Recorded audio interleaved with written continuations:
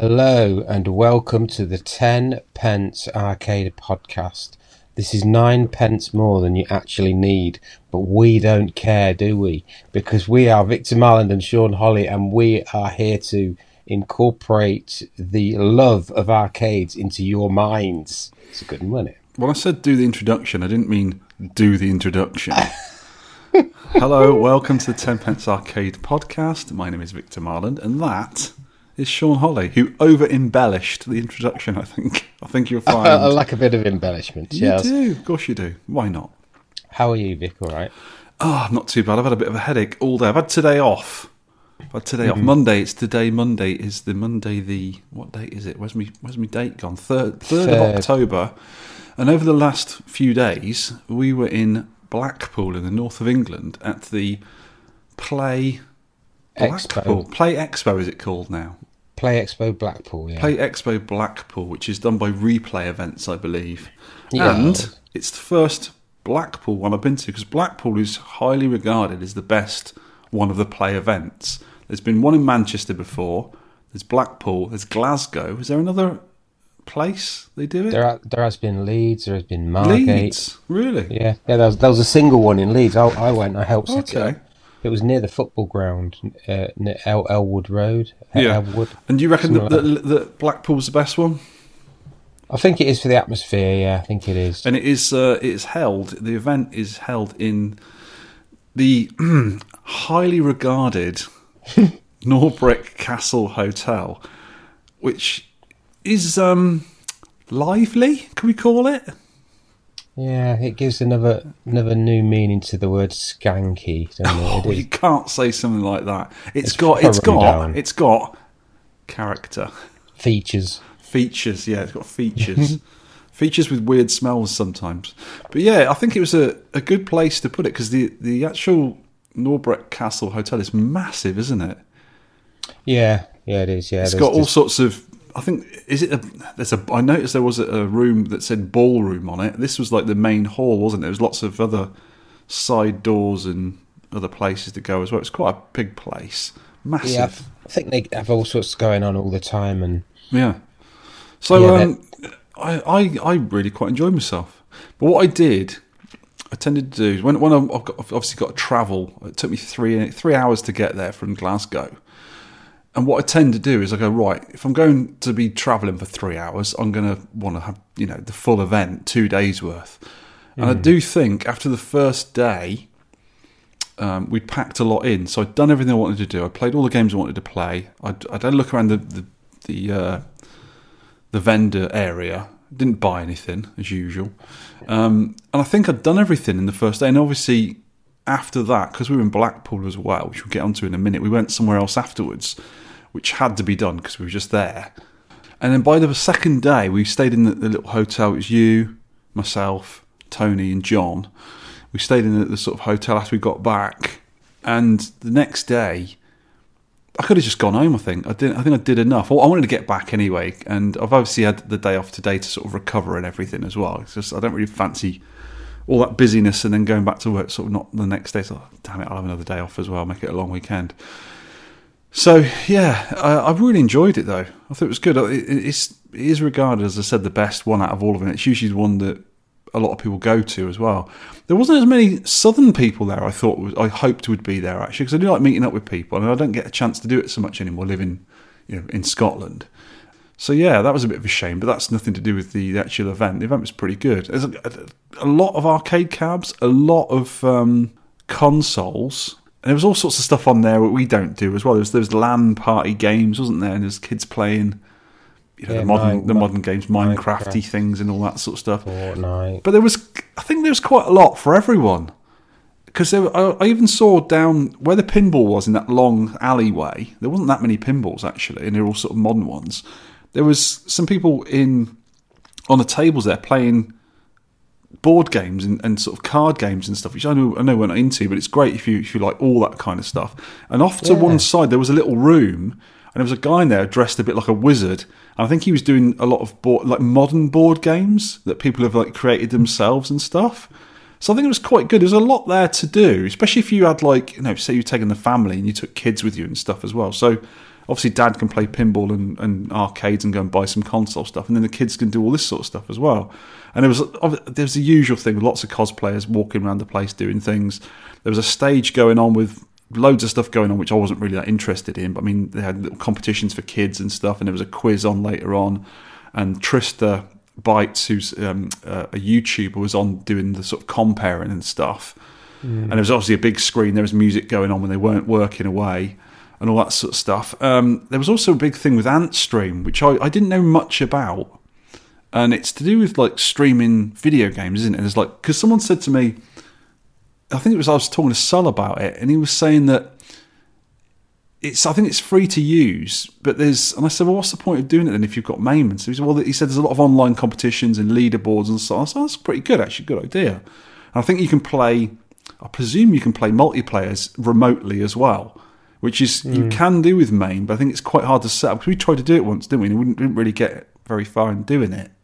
Yeah, so it might be worthwhile having a look on Antstream, perhaps. Charlie Farr's got his own competition, sort of contest named after him. Ooh, has he now? I think it's either Galaxian or Gallagher. I can't remember one of them. Oh yeah, he's good at both of those. And it's the Charlie Farr competition or whatever. So that's good, isn't it? Right, yeah. I'll have to look into that, because I've never really thought about him. I didn't think it was really for us. I wasn't that sure what it was about, because I'm an old duffer and I don't know these modern things. But yeah, there's lots of stuff going on. John Romero, the Doom guy, the co-creator of Doom, was there with his lovely wife Brenda, who's also massive in the games community. It's almost as famous as him. I don't think people seem to realise that a lot of the time, unless they're in the know. They're very nice to talk to as well. They always sort of are quite friendly and, you know, sign things and do the Doom merchandise and all that sort of stuff. Yeah, there's a vendor from Forgotten Worlds. Alan was there as well. I had a chat to him, but I see him all the time now because he's only 20 minutes up the road, so I do buy quite a few things from him. So yeah, it was nice to see all that lot going on. Yeah, John Romero did a Doom off kind of thing, like on stage on Sunday, like the first to 20 frags, and there was about 5 or 6 people that I saw, and he just destroyed them. I bet he did. Apparently he's a really good player. I know he sort of co-created the game, but apparently he's really good at it as well. I think, yeah, it's a bit unfair, really. He knew the maps, he knew where the weapons were spawned. He created the maps, Sean. Yeah, but it's good to watch. But how good would it be if you were a massive fan of Doom, and I am, but I'm not like one of the uber fans. I loved Doom when it came out. I mean, I used to play Doom and Doom 2 on my PC when I first got it. It was absolutely brilliant. But imagine being like, you know, massively into it because the multiplayer stuff as well. Because I never played any multiplayer on it. I just played the WODs, you know, the Doom WODs in it. Yeah, I did. But imagine going on stage and playing the co-creator of it. It'd just blow you away, wouldn't it? But he's really approachable. He's really decent to talk to as well. And he does a lot for the Doom community and stuff. So it's really nice to see him there again. I've seen him a couple of times. I've never really spoken to him because apart from saying, "Oh, hello, John, I love Doom, thank you very much," what else can you really say? I don't know enough about Doom and everything else that he's done to really have a chat to him, but it's always nice to see him. I spoke to Jason Bradbury. He was one of the compares from Gadget Show. Yes, the guy with the big white glasses. Yeah, and he remembered me actually from Arcade Club because I didn't. Did you bug him there as well?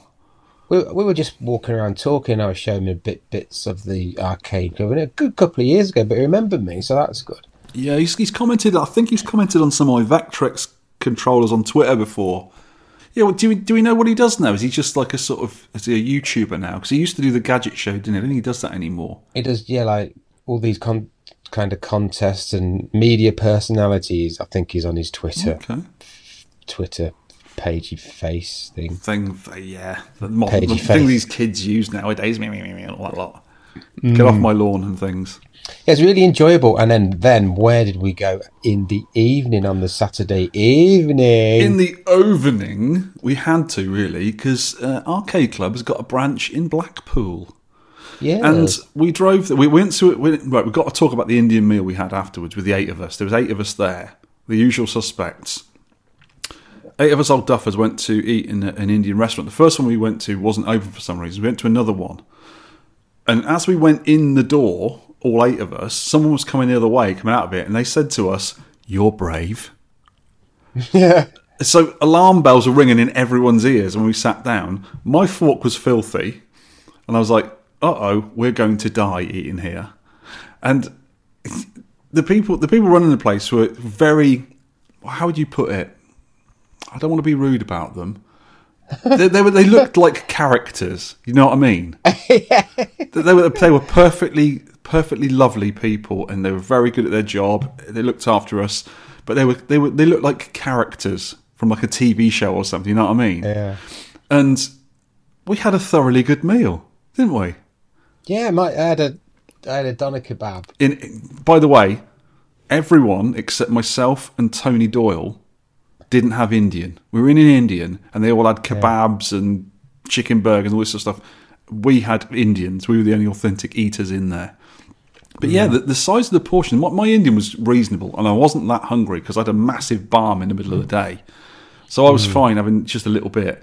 But everyone else's was absolutely massive. They were huge portions. Do they not get fed in Blackpool? No, they think they have to sort of feed you a bucket full of doner meat on a kebab. The kebab... It was vast. The naan bread was like a 12-inch pizza that you folded over. There was no way you could have folded that. Absolutely no way you'd fold that. You couldn't fold because it was just full of like stuff. Salad, a lot of salad, but a hell of a lot of doner meat. It's really good. Really good. Because we all thought we were going to die, and the next day everyone was absolutely fine. So it was really good. It was really good. But after that, we piled into different cars of people who weren't drinking, and we nipped to the Arcade Club, Blackpool. And as soon as we got there, I was impressed because the place is quite big. It looks big from the outside. Obviously, not as big as the Arcade Club Bury, which is the main anchor, the huge one with like 3 floors. But from the outside, it was 4 like floors now. 4 floors. Yeah. Goodness sake, 4 floors then. And Andy will probably build another one on top before long, or go down underground and do one. So it was big from the outside. I own car park, and it's really nicely lit up with a huge sign. And straight away, I was like, I like this. Before I even got there, I was like, I like this. I know they've done really good at this. And we went in, and the place is a lot brighter than Arcade Club Bury. I noticed it's a lot brighter in there. There's a big area cordoned off for parties. It's a different vibe to it, but I really liked it. And what I noticed was from an event we'd been to, and events we'd been to, and then you go to Arcade Club, all the cabinets at Arcade Club were absolutely perfect. Everything worked perfectly. All the marquees were lit up. All the side art was nice. Everything was absolutely bang on. And I noticed there was just an extra touch of, I don't know what, class to the place. It just seemed very, very nice. Attention to detail. Yeah, definitely. I mean, and another thing I liked about Arcade Club Blackpool is where there's a blank space somewhere, there's something in it. And I don't mean it's cluttered. I mean, you look at a wall and there'll be a little picture of like an arcade character or a console character, and then there'll be a poster or there'll be some neon or there'll be a Pac-Man somewhere, and it's just everywhere has just been looked at and thought, oh, we need something on there, and they've done something, and it's just everywhere you look is nice. And they got some super modern things, and they got like a VR arcade machine. What was that one with the guns? I didn't actually play it. I did. It was quite good. VR Agent. Because there's 2 players, and the guns and the eyeglasses come down on like a little sort of stick, a little sort of string, doesn't it? And you put the glasses on and use the gun. And you said it was really good, and it didn't make you feel ill. Yeah, no motion sickness because you're moving slowly. That's the. Oh right. I think that's the key with it. Is it an on rails shooter then? Where you look around, obviously, and shoot. It is, yeah, but because it's VR, you can poke your head around corners and back again. Hello. You can like leap off of ledges and land, and right. I was well impressed with it. I thought it was a really good game. Actually. I was going to venture and play it, but I was a little bit scared. They got lots of other stuff as well. I mean, it's not just catered for old duffers like us. It's catered for all ages. Because I saw people playing, what do they call those little basketball things? Where you chuck the balls in the hoops. They're really big in America. Yeah, basketball hoopy face. That's the thing. That's the one. There's a name for them. They've got them everywhere in America. They're big in America. But loads of people were playing them. They seem really addictive. And they've got all sorts going on there, as well as like the decent set of arcades, decent set of pinballs. And I think they must have like the computer set up for the online play and stuff for the younger kids as well. Yeah, there's little side rooms. There's a PS4 side room. I think it might eventually be a PS5 and Xbox One side room. And then there's Is there an Xbox one? Yeah, and then there's a Minecraft one as well. So I think there's 3 little side rooms, if I can remember rightly. And then there's a party area. Yeah, the party area is really big, isn't it? Really nice looking area, that. Yeah, nice bar, really well done. Good variety of games. Got a few candy cabs, a few bullet hells in there, and yeah, but it's not overly done, is it? No, it's all. There is a really good range of games. It's not just like the usual Pac-Man, Defender, Space Invaders, that sort of thing. There's a bunch of stuff as well as those. There's a bunch of stuff as well. It's really nicely laid out. Really enjoyed that. Yeah, I went to the opening night and I did see it. I don't know if I've said this on record. We did go round in like 2019, I think, and we viewed it. We viewed it, and it was the old cinema, and oh right, it was pitch black, and we had torches, and it was leaking, and the floor was soaking wet, and like come a long way then since then. Some of the floorboards needed sorting. It looked a mess. Yeah, it's been completely gutted. Yeah, and absolutely. Started again. Yeah, it's yeah, because we had a little tour around, didn't we? And we saw some of the stuff around the back rooms, which are not big enough to use for arcades and party areas, but they were nicely done for stuff for the staff, which I was quite impressed with. It's really, really nicely laid out. It looked like they put a lot of thought into it, so I was really impressed with that. The next one I got to do is Leeds. So maybe one day. Have you not been there? No, not been to Arcade Leeds. Wow. Arcade Club Leeds. So you don't live that far from Leeds, do you? It's about an hour-ish. Yeah, it's not. Because what we'll have to do one day is go and visit Bobby Idod and Gaz, because they're around Leeds area, and we'll go there. We'll have a weekend or so, and a day or something at it. Yeah, that'd be good, because it's only a couple of hours for me in the car, 3 hours or so. So yeah, it's not too bad. Ooh, yes, that sounds good. So other stuff you got in the notes here, Sean. You got Boz Arcade Batsugun thing. We'll explain more in a bit. Well, the bit is now. Explain, son. What is Boz Arcade Batsugun? Well, this guy called Boz, he sent me a what would you call it? A distribution, a distro. A distro, like it was a track mode mixed with. You have to explain what a track mode is now. It's a display thing. Is a front end for Groovy MAME or Groovy Arcade, which is a emulation system. You put a PC in an arcade machine, you put some like sticks and that in, and a bit of yogurt. I knew it was going to go like that. and you poke some bits into your arcade machine. You also poke other bits. Let me stop you right there. No, just let me stop you right there. Yeah. It is a front end for emulators, basically. And it's my preferred one. I like a track mode a lot because it's very simple. Yeah, like myself. Yes. He's done this. This is a PC one, and it's using RetroArch for the emulation, and it's fantastic. He's got a few videos, and he's sort of curating the games. He's done about 200, and he contacted me, and he said, "What game would you like?" And I said, "Have you got Batsugun Special Edition?"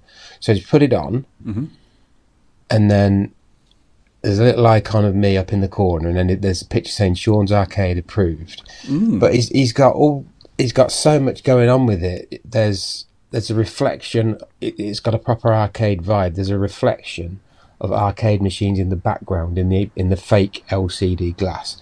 There's smoke coming up from a cigarette on the left or right hand side if you're a smoker, right? Which you can turn on. But what does it actually do? Is it just like a sort of It's a posh. When you got your machine on, is it like a sort of screensaver kind of thing?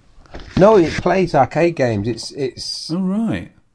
Yeah, it's an arcade PC RetroArch. Really, RetroArch, if you know what that is, which is an arcade, which you can put on Raspberry Pi quite easily. Which Raspberry Pi comes with it, really. RetroPie comes with RetroArch. Yeah.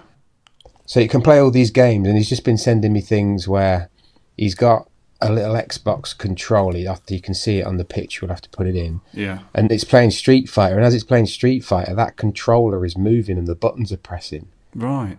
And some guys reviewed this on YouTube and says it's the best. Like, it's a front end really to play the game. He says it's the best one he's ever seen. Like, it's so clever. Do you know what the best one ever is of the front end? A track mode with absolutely nothing on it.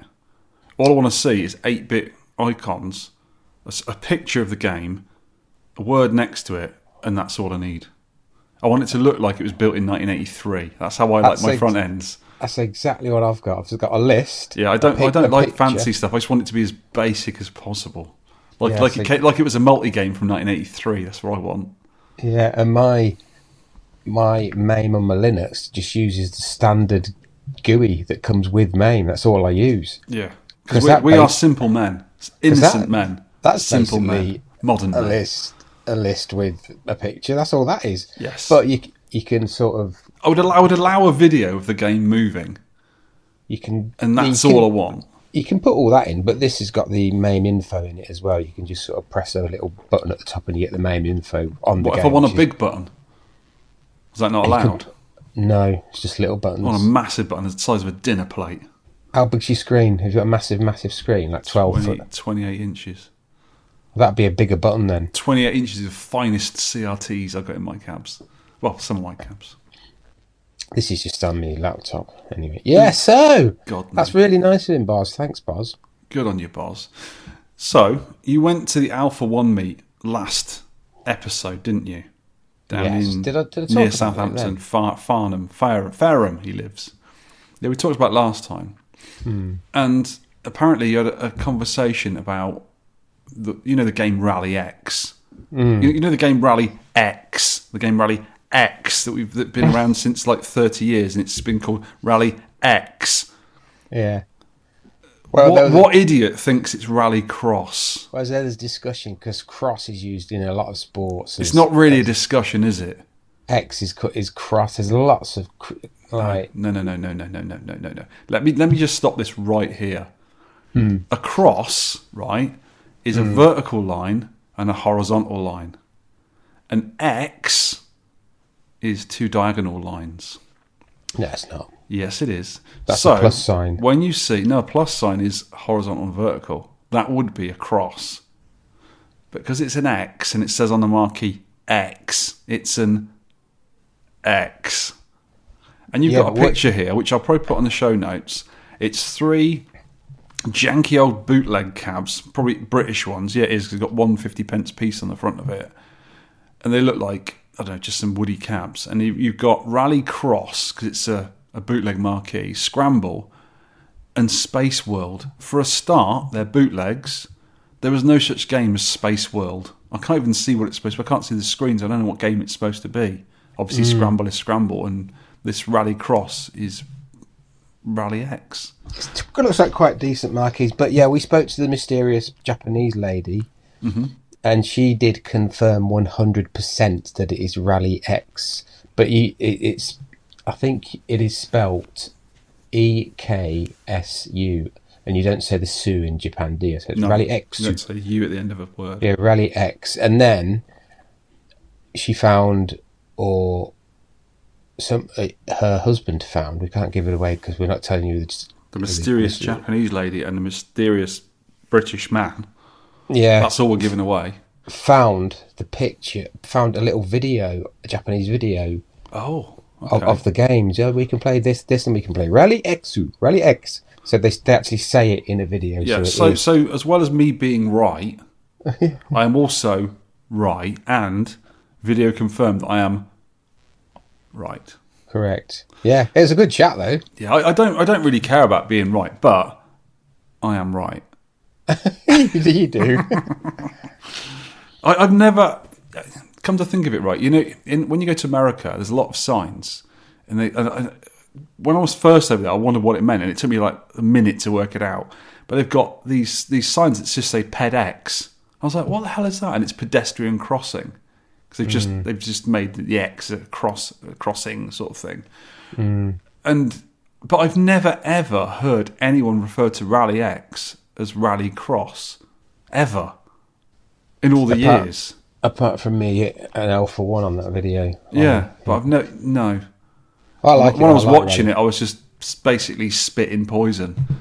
It does make more sense, though, doesn't it? No, because it's not a rally cross game. It's not even a rally game, is it? You're in a little car going through a maze. Do you mean rally maze? Maze X. Maze? No. Something like Elon Musk would do. Maze X. Well, enough of that bloke. Amazing. Anyway, that is the end of that. We have cleared it up. It is definitely X. We've got it from the horse's mouth. Yes. So there you go. The loves. Namco horse. There you go. Funnily enough, Namco did make some arcade horse racing games. Facto. They did, didn't they? Riding Hero. Final Furlong was one. Is it called Final Furlong? Something? I thought it was Riding Hero. I don't know. Never played them. They are fun though. Because you actually sit on a horsey and move it around. We missed a bit right at the top, actually. Addenda Andirata. Addenda Andirata. What did you get wrong, Sean? Because I didn't. I didn't get anything wrong. I said on the previous past podcast that I've never seen a +4 in real life. This is a Commodore Plus floor. Or maybe a show. Plus floor? Ugh, that's not good, is it? A +4 Commodore computer, which I got recently. Neil 20-5 said, actually, mate, you posted me one. So not only have you seen one, you've owned one and gave it away. Yeah, and posted it to him. I got it in the Loft raid. Do you know what you are? Incredibly. A daft old sock full of frogs. Goodness. Yeah. Let's say yes to that, shall we? Yes. And the last thing I've been up to, apart from playing games as normal, is I just put Depeche Mode, right? Yeah. We've got a new telly, I think I told you that. Mm-hmm. And I got YouTube Premium because I couldn't be bothered faffing with all the adverts. You do realise if you put a advert blocker on there, it gets rid of all that. It's very, very difficult for YouTube. Honestly, it's really difficult to do it. On the computer, it isn't. No, it's not on a computer, no. But this is on my telly, on my TV. Yeah, I've got a blocker on here. So this blocks you phone adverts as well. Mm-hmm. And I found thing to block. So you're paying YouTube for YouTube videos now? Without the adverts. I will never do that. I will never pay YouTube for anything, ever. So much easier. But with that... I'd rather die. Oh my good gold. Oh my good gold. But with that, I got YouTube Premium Music. So I thought, I haven't listened to Depeche Mode. I haven't listened to Depeche Mode for years. So I put all their old albums on and I thought, wow, this is like going blast from the past. Up until Songs of Faith and Devotion, and anything after that's not worth listening to.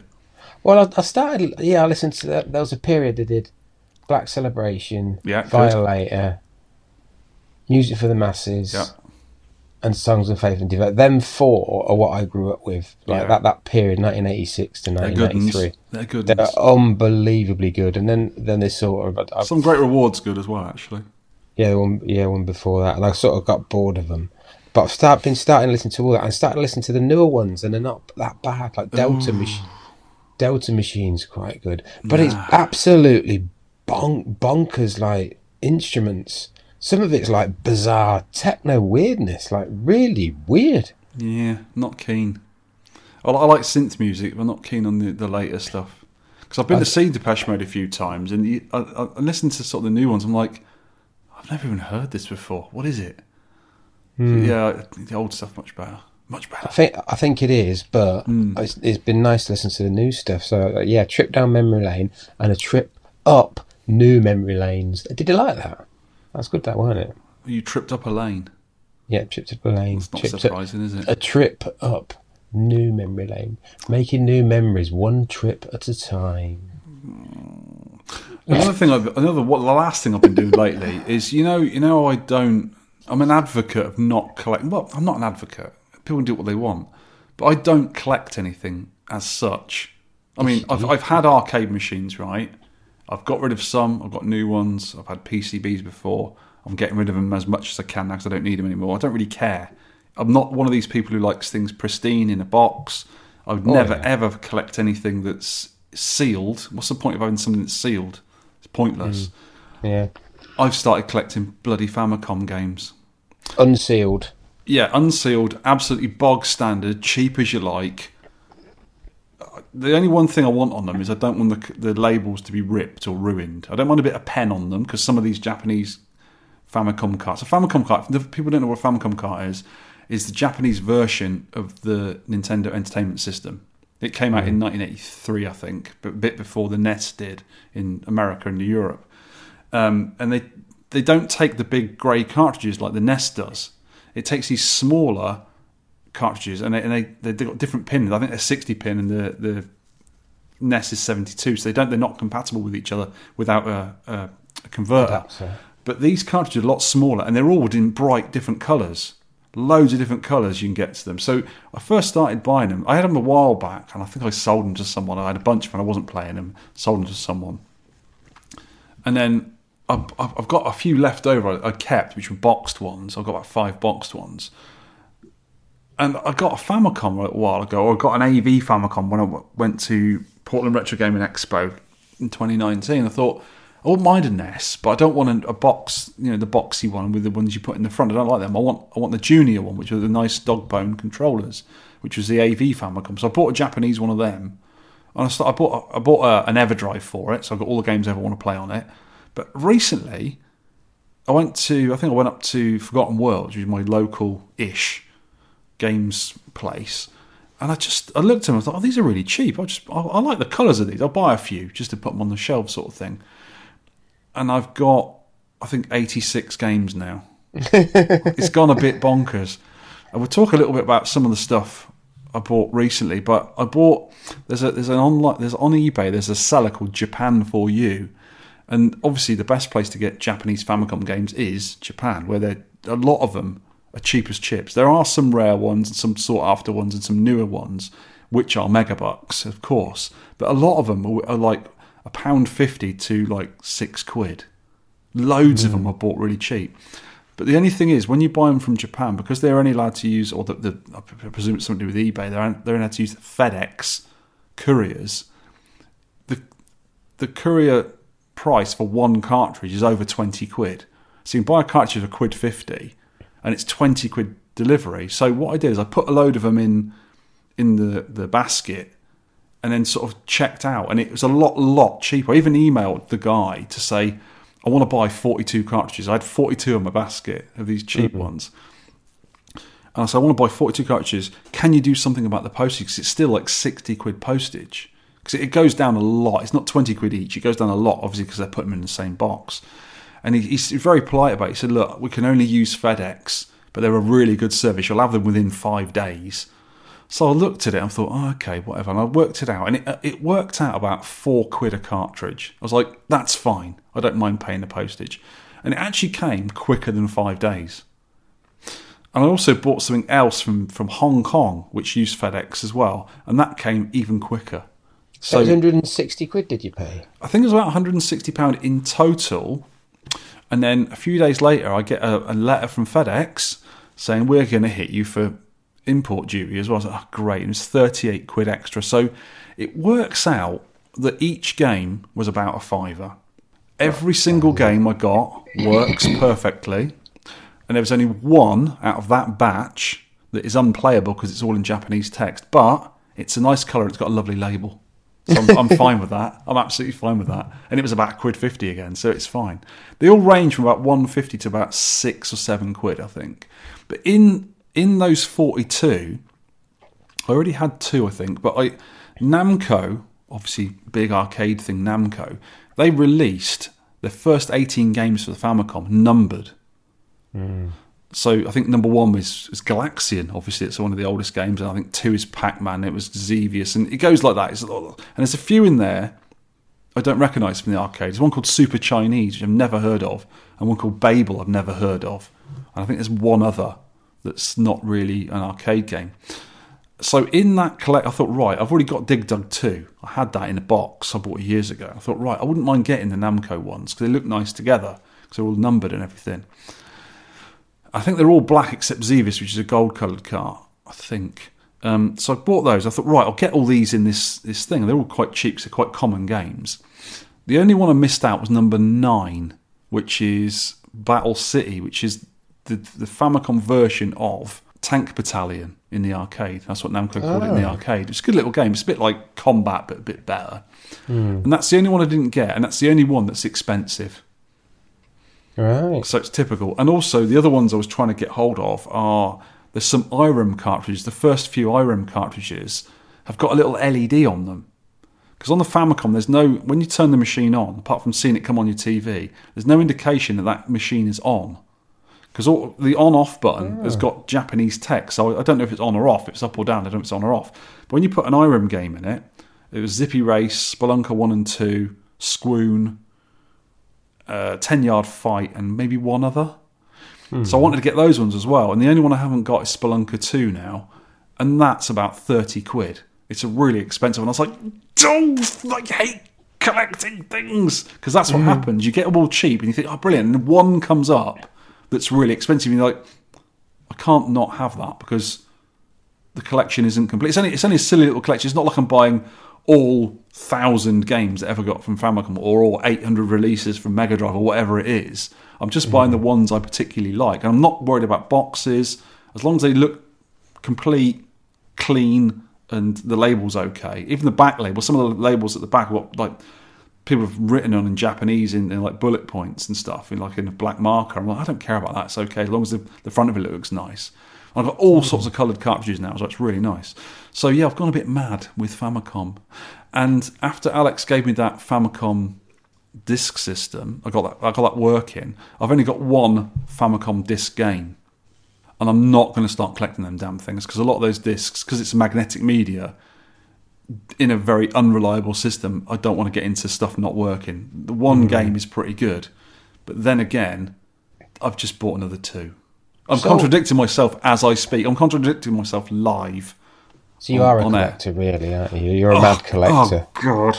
Not box stuff. You don't want all the pristine boxes on a shelf, but you do collect a lot of things. No. This is the only one I actually actively look out for. I've been look on eBay and think, oh, I like that one. Put them in the basket. I'll buy it. And when I go to shows, like we were recently, I was looking through Alan stuff, and I was looking through Console Passion as well. And they had a few there. Because it's one of those sort of underdog things. Nobody really wants Famicom games. They want the boxed Saturn games and the PC Engine stuff and all that sorts of the really collectible things. The poor old Famicom, unless you've got a Japanese Famicom system, as well, most people have got NESs, you can't even play them. So that's the one I want to go for. And the majority of the games I've got are arcade conversions, and the Famicom / NES conversions, on the whole, are really good versions. There's a few exceptions that are a bit naff, but most of them are really good. So most of the games I've got are either arcade games or got pretty labels. That's the extent of my collection. And we'll get onto some other stuff in the wallet section as well. What have we been playing? Well, I've been playing our featured game. Yeah, I sort of haven't. It had to be done. Ish, yeah.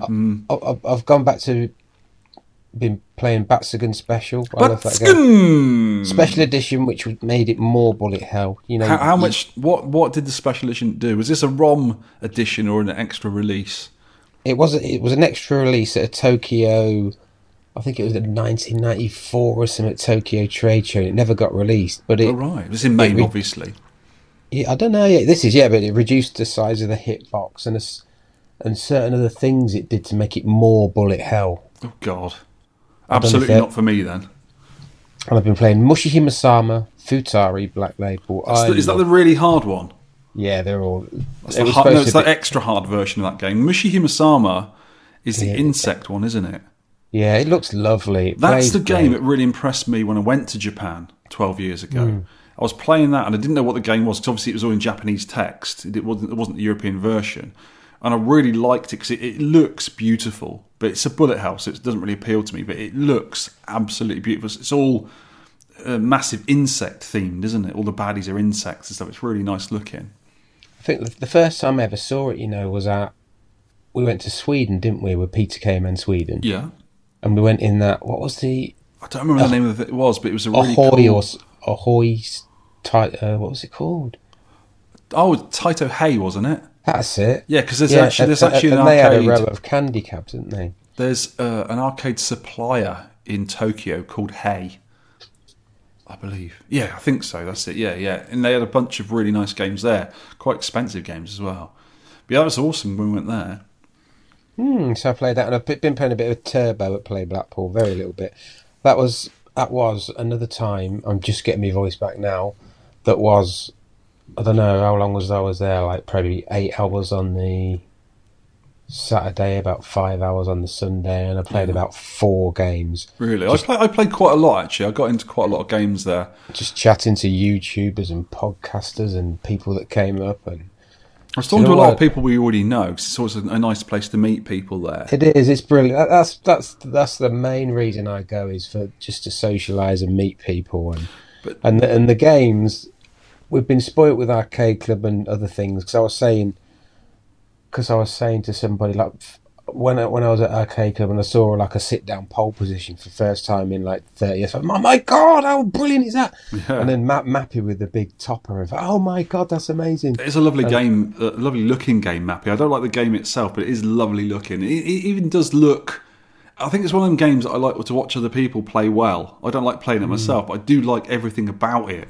Do you know what I mean? And now we've got Blasé around, and we just saw, that's a Gravatar, or that's like an uber vector game, Armour Attack or something that we know. Oh yeah, it's fine, but but there's an exception to that, which I'll talk about in my bits in a minute. What I've been playing. So it's nice to be around them, and but we are spoiled with everything we've got in the north of England, and with all these. Access to all these amazing arcade machines. I can drive to Bury in 25 minutes and be playing the original 1942 or Star Force or something like that, or Black Tiger, which you like. Oh yeah, it's brilliant. Rubbish. So I never really got, when I was a kid, they had a Turbo Mini in the chip shop down the road from me. I played a lot of my games when I was like up until the age of like 12. That's the only place and there was a place in Bilton that had a tabletop Pleiades, which I played. But that was the only place that really had arcade machines, because it was in the Midlands. They didn't really have arcades there. And I used to play obviously the little games, but there was always in a little cab, because it's a small chip shop, and they usually had little sort of cabaret games. It was a cabaret version of Turbo that was in there. I used to like playing that there, but when I play it now, because they had an upright at Play Blackpool, I find that game's really twitchy. Things just come out of nowhere at you because of the way the game works, and they just come out of nowhere. Scenes automatically, yeah. It's really quick. It's like, Jesus, it's just like, you can't. I don't really like playing it. It's not a game I like. I much prefer pole position over that. I know people usually like one or the other, and I prefer pole position. So I've been playing, obviously, as well as collecting these damn silly, colourful, lovely games, these Famicom games, and obviously the disc system. I've been playing, when I get the games, what I do is, like, with that 42, it took me like 2 days to do it, because I didn't have enough time, is I clean them out with like a Q-tip and isopropyl alcohol. I clean them and try them out, and every single one worked. Every single Famicom game I've got, all 86, work flawlessly. I don't think it's possible to break a Famicom game. Honestly, I don't think it's possible. They all work flawlessly. So I was playing all those. I was playing them just a quick go. But the ones that really stood out is on the disc system, and I'll tell you how I played that later on as well, is I can play lots of games on the disc system, even if I've only got one disc. There's a game called U-Maze. Have you ever played it? I've heard of it. I think it is in the arcade with a slightly different spelling of U-Maze, like U-Maze or something. And it's a game very like head-on, which I don't like in the arcade. It's a horrible game, which I just can't play very well. But it's like that. But it's, how Arkanoid is a sort of spiritual successor to Breakout, and then Volfight is a spiritual successor to Kicks. This is like a spiritual successor to Head-On. So there's extra weapons in it. You can turn around, you can blow stuff. And it's just a really cool little game. It's a really nice game to play. Really like that one a lot. Another game I found I'd never seen before is a game called Electrician, which is a really simple. It's not really a platform game. I don't know what it is. It's just a nice game. I think Pixel Hunt may have done U-Maze, because they did NES, didn't they? So yeah, that one's really good. Then this is what I was going to say about. You said earlier we're spoilt nowadays with obviously the arcades in the UK. There's ones in Bristol, there's ones in Bridgewater, there's ones up the north, there's some in London with the Four Quarters, all this stuff. There's lots of arcades around we can go to if you're lucky enough to live near them. But this is one I've never played before and I've never seen. They may have it at the Galloping Ghost, because they've got so many at the Galloping Ghost, but I can't remember it. Is the Atari game Quantum, which is absolutely brilliant. And I knew exactly what the game was like. I've played it on MAME before, and you can't play it very well because you need a trackball to play it. But basically, this is a colour vector game, and you've got a little dot, a little spaceship dot thing, and as you move the trackball, it leaves a trail behind you. You just got to draw rings around things, and it kind of reminds me of a really old Deco game called Disco Number 1. I think it's a Deco game. Don't quote me on that. I'm sure the robot will be in to tell me in a minute. But there's an old game called Disco Number 1 where you have your joystick and you've basically got to dance around the different characters on the game to get them and get the points. But on this one, you draw a rough ring around something. When you join the ring up, or whatever shape you make with it, it kills the thing off and you get points for it, and you get multiples and stuff, and you get different attacks later on. It's just a really cool little game. Because it's a colour vector as well, it really pops out at you. And it's just one trackball, no buttons, apart from start, and that's it. No buttons, just a trackball. And you just ring stuff around. It's really good. But the thing is with that game as well, you don't see it very often because it's a really, really, really rare cab. They're really expensive because there's not many. And it's the only one I've ever seen in the UK. I know that for a fact. I'm sure of it. And that was at Arcade Club? Yeah, Arcade Club Blackpool. And the other one is Mario Brothers. The original Mario Brothers, where you got to bump the enemies from below and kick them over. Yes, you've heard that correctly. I have protested loudly on this podcast for the past God knows how long how terrible that game is because it's got inertia. When you stop, you don't stop to a sudden halt. You skid. And as you jump, your trajectory of jumping is a bit weird as well. But I was watching someone play it, and I'll have a go at this. And I'm really getting into it. And now I want on the Famicom, of course, because I think it's an orange cart as well, which I quite like. But yeah, Mario Bros. Apparently it's better with a two-player game, but I think with a two-player game, you can actually... I noticed that when you play the game, when you kick a character over and they're sort of on their back and you've got to go and kick them, if another baddie hits them, they turn around and go the other way. And it's the same with your two... player characters. If you run to Luigi, you both sort of bump each other out the way. You can jump on each other's heads and move each other around and basically get in the way of each other. I don't think I'd like that. But when I was playing it, I actually got to stage 6 or 7, which is when you start getting these. They're called fighter flies. The different characters. The first time you get the Koopas, the turtles. Then you get I think they're called sidesteppers, which are the crabs, which you've got to hit twice. Then you get these fighter flies, and you can only knock them over when they hit the ground because they sort of jump, they do like a leap, and as they hit the ground you can only get them when they're on the ground. So I was getting further into the game, and when I was talking to Charlie Fire about it, and also Sol, we were talking tactics, and when I watched Charlie Fire play it, because if you don't hurry up you get these swirly fire things coming after you, and you can actually bump them away as well. I didn't realise you could do that. If they're near the ground and you bump them from underneath, it gets rid of them for a while, so it gives you more time. And Charlie Farr was telling me how to play it a little bit, and I was like, there's some depth to this game. So I'm getting into that one a bit more. I do like it now, which is weird, because I've hated that game for years and years and years, and now I quite like it. It is quite refreshing to have your mind change sometimes. And it's definitely with me with this one, yeah. And I also bought, a while back, on the Famicom again, Ice Climber, because it was cheap. And I thought, it's quite a nice cartridge, nice label on it, nice Nintendo label, and nice Nintendo artwork. So I bought that, and I was playing that the other day, and I had a quick go of it just to check it out. But I want to try and get into that as well, because it's a similar kind of game where you bash things from the bottom and then jump on top to get higher and higher. So I'm going to try and get into Ice Climber as well. We might have to do that on the podcast one day, because there's a versus version of Ice Climber for the arcade. And of course, interesting. They had a Bosconian there. And whenever I see a Bosconian arcade cab in the wild, I will play it, because I've got one at home. My one is an ISIS, a Sub-Electro ISIS converted themed Bosconian, which I'm getting my board repaired for it at long last, because I've had it for so long not working. Someone's kindly doing it for me now. I always play Bosconian.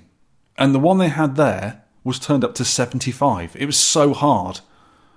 And when I was playing it, I was talking to, I think Tronads was watching me, Charlie Farr was there, and I said, God, this is a really hard version. And they went, oh yeah, but someone's got 450,000 on that. I was like, Jesus, that's a massive score. And I explained there are different ROM versions of it. And there's one with auto fire, there's one without, there's one that's it's just a bit more difficult because the patterns are different. Because when you go around getting the different green ships, the patterns are different on them. And that's how I know it's a different ROM version to the one I've got. And I found out recently the one I've got is a unique ROM version. It's not been dumped before. So that's going to get dumped soon. It's going to be known as the 10 pence Bosconian. Whatever. I think the person who put it forward gets to name it, even though it's still Bosconian. I think it's going to be, it'll say, it's given in by 10 pence arcade or whatever. So yeah, my version is different, and my version is a lot easier.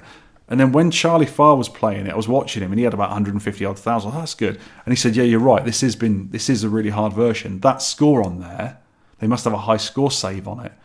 His score from about a year ago, but he said it was a lot easier then. So they may have put the dips up to hard version because there's lots of different versions, different skill levels on that game. So maybe they put the ROMs up. Maybe put the dip switches up or something. But yeah, I always play Bosconian when I see it because it's such a lovely cab. It's the same shaped cab as a Pac-Man or a Galaxian or whatever, but it's just a nice game to play on a proper cab. Really nice. It's a lovely game. It's a great game. Of course, I played 1942 quite a lot there as well because I always play that and I go to the arcade as well. Talking about arcade, Sean. Arcade news. The biggest news in arcade land at the moment, especially in the UK, is Alex's new venture as an arcade museum boss. He's doing an arcade museum, as we've spoken about before. He's now been powered up to its final form. The place is going to be called Arcade Archive, which is good because it's a museum, you see, and he's archiving things. And it's got a fancy new logo as well, which we'll put some pointers in the show notes about some of the videos he's been up to. But this is going to be an upcoming arcade, basically, with an arcade archive museum theme and vibe to it, but obviously hands-on, you can touch everything and play everything. And this is in Chelford in Gloucestershire. He's been showing me, on the video you watch, if you go on the show notes and click on the links, he's showing some of the games. They've got some quite old games to start with, and they're progressing through the 80s and stuff. And he's showing the ones that they've got to restore, and they're talking about all this. But I've seen some of the stuff he's got that he's not shown yet, and I'm very excited about it. And I'm excited about this, because when this opens, I'm going to take a trip down there, probably stay the night, and go to this. And I hope you'll be going as well. Were you sure?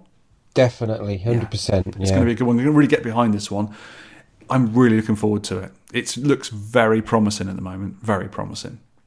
And we're going to get Alex on. We couldn't quite do it for this one because it's only the last few days. He's released the logo and the name and the new website and everything else in his videos. And we couldn't quite get him channel, on. Hasn't he? He's not Nintendo he's going Arcade. full into it as well. Yeah, he's changed his channel. He's only done it recently, but I'm also going to talk to him and ask him a load of questions about what's going on with this Arcade Archive place. And what I was thinking, I've got some thoughts about this. I need to get some research, some questions and everything for him. We've got to interview him, and hopefully I want to try and do it before next month's arcade. I want to get it out soon because I think he's trying to open at the end of the month, perhaps. Yeah, but don't quote me on that because he's got a lot of work to do, and whenever he's ready, he's going to be ready. But yeah, we need to try and get and talk to him and just throw questions at him like shurikens of arcade stuff. Yeah, maybe not that, maybe not that violently, paper ones, paper questions and stuff. They can hurt. They can. That is the biggest arcade news in the UK for me, anyway, especially. Anyway, anything else been going on? Well, today Billy Mitchell have been over in the UK. I think they went to EGX, is it? EGX. I got a feeling they were at Four Quarters as well, actually. Yeah. Playing Pac-Man. I think, Billy Mitchell was obviously playing Pac-Man. But yeah, I didn't see that. Didn't really, obviously not in London anymore. Couldn't go on to meet him or whatever anyway, so. There's not a lot of news, really, is there? There's some new news, but we don't want to put that in. There's new games being released all the time. Really, if you just check Arcade Heroes website, they're not really for us. Those games are they? Are they a lot of ticket redemption stuff and old games being renewed and revamped? There is a lot of ticket redemption, but there's also these huge, big event games, as I call them. You put a quid in and you can't progress, and that's it. And they are real money earners. I know arcade games have always been money earners, but these things seem to be very money. Put a quid in, you're on it for 3 minutes. That's it. You can't loop the game. You can't. If you're really good, you can't really play it for very long. It's sort of designed that even if you're a master player, you still only get a quid's worth for 3 minutes or whatever it is. So I'm not really into those games. Yeah, they're trying to get like the experience you can't have at home because they're so massive, and guns and wind and shaking seats and all that kind of, well, wind. I don't want that. What's it called? House of the Dead. 5, isn't it? Yeah, Scarlet Dawn. God That's knows. good. That I used to play that when I've never liked gun games, mate. I quite liked playing through it. It was good when everything was quiet and people had locked up and gone home on a Wednesday. This is because we had like Wednesday was like repairing day, and I sort of sorted all the stock out and that. And when everyone had gone home, I stayed and played through that. Do you know what? And I quite like it. I sort of lied a little bit. I do like gun games, but I like the gun games from the 60s and 70s where you had a massive backdrop and it was a light gun. Because I think just pointing a little plastic gun at a screen at arm's length is pointless. It's just really silly. But when you've actually you're playing almost like skeet shooting, that's pretty good. Remember the old light gun games? A light used to fly past, you used to just point a gun at it and shoot, and it was like 20 feet away. There's one at arcade. There's a modern version of it called Shoot Away Pro. That is a modern version of the old Namco shooter thing, whatever it's called. And as well. you do see the light go across the screen, and it is a big projector, and you've got like a rifle. I will be playing that next time I go to Arcade Club, because I used to love that game in the arcade. Because they had lots of projection games like that when I was a kid. Was there one in Leeds? I'm not sure. Because you actually had almost like a sort of copy wooden gun, like a rifle you used. It wasn't a plastic pink or blue thing like you get with point blank and all that lot. It was actually a big wooden rifle. When I was a kid, they were heavy for me. So that's the kind of thing I used to like. In my own personal arcade, which is downstairs, Mr. Porchy, lovely fella, has taken my poorly Bosconian PCB to fix. I said earlier, he's found out that the game is a weird factory, apparently, mishmash PCB. So it's a 2-layer PCB. One half of it is a Namco Bosconian, and the other half of it is a Namco Xevious board. And apparently it's got undumped ROMs on it, which I didn't know about. So I know this board's weird, because the ROMs in it have got, like, I think, BOSS and a number. So they're actually factory ROMs with factory labels on. But I noticed when I bought it years ago, it's got, like, you know the hot snot glue, sort of rubbery glue stuff, like a hot glue gun they've put on there. They've glued the ROMs into the sockets. You can get them away. You can just knife it away. It's easy to get off. But for some reason, they've hot glued them in. I presume if it was rattled about, they wouldn't move. But why would you do that? It's weird. But maybe it's because it was a factory prototype or something. I don't know. Not sure. Yeah, you'd use like a sturdy jam, wouldn't you? If you want anything like that. Yeah, or some chewing gum, maybe. Yeah, maybe a bubble gum. Or, I don't know, maybe a Mojo. Chewed up Mojo. Pull that in there. Never got that. Sweetie, you know what a Mojo is? No, Mojo. Oh my God. People write in and give Sean grief about not knowing what a Mojo is. It was a 1p sweet when we were kids. Little wrappers round them. I probably would remember if I saw one. Sean, you're losing your bottle, mate. You're losing your mind's gone, mate. Your nut's gone, mate. You don't know what a Mojo is? What do you mean you don't know what a Mojo is, you slag? Get out. Go and buy some Mojos down the shop. Idiots. Okay. Yes. Scared me there a bit. Yes. Apparently, it's going to get submitted to MAME as well for a weird undumped version, which is nice. I like that. Lovely. Biscuit review. I don't know about you. Biscuit review. Okay. This is the most serious part of the podcast. Yeah. Where I review. You need to get a bit more serious on your YouTube channel, you know. Before we do the biscuits, I think you're always messing around. I think the next one should be a serious one, because I think your listeners, your viewers, deserve a bit of finesse to your videos. Don't you reckon? I think I might do a serious one. Yeah, I think you should. Go on, sorry. Carry on. Biscuit review, please. Biscuit review. This is a Fox's Cream Crunch, which is right. really like the Hobnobs OT creams. So the cream crunch is like a 2 ginger biscuits really with the custard centre. You've ruined it for me by putting ginger in that. I like ginger. Ginger biscuits, I think they are, but I don't think they're as good as the Hobnob OT creams because you've got 2 Hobnobs with the vanilla centre. So this is what I call the posh custard creams. But it's nice, but it's not as good as the Hobnobs. Oh no, sirree me, no sir. Yeah. And I'll also put in here, the best before date on these is not relevant in our house. They don't stay in the packet long enough. No chance. I noticed as well, I've got a biscuit review, and I can see on the picture here, which has got the picture of the wrapper only, because they've been eaten, obviously. It says best before 7th of March 2023. There's no way on earth, there's not an ice cube's chance in hell of those biscuits staying here for the next 5 months. That wasn't going to happen. They lasted about 25 minutes. These are Tioni's cookies. Handmade, apparently. I'm not sure where Mr. Porchy got them from, but he did get them for me. Well, for us. And I've eaten them all. Right. Chocolate chip. Oh, they were big. So these, he thrust these into my sweaty palms on Play Blackpool on Sunday. I was supposed to share them with you, Sean. But you didn't. But I didn't. Hold on a minute. You had those nasty nana flavoured jammy Dodgers, didn't you, from Basil the Sane the last time I went to an event? So you can have them. I had these. I win. I saw him a couple of times. Didn't get around to speaking to him at weekend. I just sort of wave, and then I thought, I'll go and find him and speak to him. I never did. Maybe he was Basil the Insane. We couldn't see him. Maybe he's gone insane and he's still wandering around Blackpool looking for his jammy Dodgers. Nana Dodgers. Yuck. Nana Dodgers. Anyway, these were good. They were 8 in a pack, so obviously they were very good. Expensive, not many in a pack. Quality.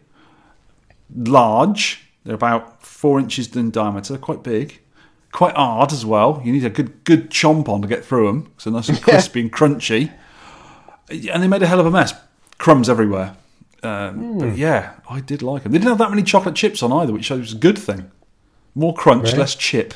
Yeah, good. I like them. Oh, okay. Would recommend. I've seen that logo before. Have you? Yeah, that blue logo. I got a feeling they might have got them from T-Base Services because they've got a really nice farm shop there. I think so. Because I got some that you didn't have.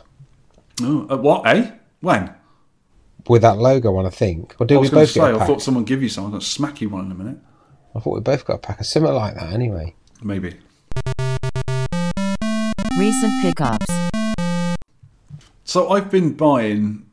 they're not arcade... They're arcade-ish, because a lot of them are arcade titles. I bought 42... I think it was 42 Famicom carts from that one seller, and about 9 or 10 others since then. I've also bought two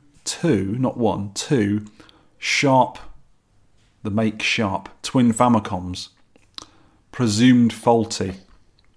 So when you buy something from somewhere in Japan, or if it's a Japanese seller, and they say something is junk in inverted brackets, it doesn't mean it's ready for the bin. It basically means untested. When I was in Japan all those years ago, I remember being in an arcade supplying shop. They did PCBs and buttons and joysticks and all that sort of stuff. And I picked up something out of this bin and I said, "Oh, can I buy this?" He went, No, junk, no junk. And basically meant untested. If I'd sort of pushed him and said, "It's okay, I can repair it," he probably would have sold it to me, but he didn't want to sell it to me. I don't think he wanted to sort of let you down. But these were described as junk. There's a red twin Famicom. A twin Famicom is basically, it's got the cartridge port and the disk drive for the Famicom disk games, both in one, so you don't have to have the separate parts and plug them in. And it's got the hardware inside that does the extra RAM, the extra sound and all that sort of stuff for the Famicom disk system part. So I bought those. There's a red one and a black one, and they've got the controllers and everything in them and that. So when I got them, I took them apart before I even plugged them in, had a look inside. The red one was absolutely covered in fluffy dust. It looked like someone had a really hairy carpet and it's been lying around on the floor for years and just got loads of carpet detritus in it. Loads and loads and loads of like sort of hairy fibres in it. It wasn't dirty dust. You know, when you get some stuff from an arcade, it's got horrible, filthy dust in it. This was like detritus. I like that word. Detritus. This was detritus. Detritus. I'm going to use that at work tomorrow. Are you trying to tell me how a word is said? The way you are, the what you do, Sean? Detritus. Detritus. And anyway, these Famicoms, I sort of give them a good clean out first. I had some air in a can, like a compressed air can. I give all that out, and the red one, I put a cart in there. Works perfectly because they're AV. An original Famicom is only RF, and you've got to mod it to put on it to play on a European TV. So these things are already AV. These go straight in a normal yellow jack, and they work. So the cartridges in both of them work fine, but the black one, as soon as you touch the cartridge, it crashes. So I had to sort of have a look at that one. And also, both the floppy disk systems have got no belts in. The belts are rubber, and they just degrade over time and just turn to dust. And when I went in there, I picked loads of bits of belt out as well. So they obviously weren't going to work. But the belts are about £3.50 each, so nothing for a little rubber belt. But both of them worked, but the black one had a problem. So I was talking to Simon Locke Argan on Twitter, who's a really, really intense, good fixer and repairer of consoles. He repairs all sorts of stuff, and he goes really into depth into fixing. He's not just like he'll fix that and that. He'll do everything. He's really good. And I asked him loads of questions. And in the end, I unsoldered the 60-pin cartridge slot, took it out. I thought, right, I'm going to replace it. I think the cartridge... So I was testing loads of things and I was doing loads of stuff to it. And when I got it in the light, there was loads of dust and just hairy stuff in the cartridge slot. And that's probably what the problem was. The cartridges weren't seating properly and it was just rocking around. But I've got a new one on order, and when that comes, I'll just solder it and I think it'll be fine. I've also had, since the belts back, I've replaced the belts, but the drives still aren't working properly. They keep coming up with errors when they're trying to load the games. So I've sent all three of the drives I've got to Simon Locke to have a look at. He can actually calibrate them. He's got the hardware and the software to calibrate them. Oh, wow. So he said he'd do them for me for a really good price as well. It wasn't too bad at all.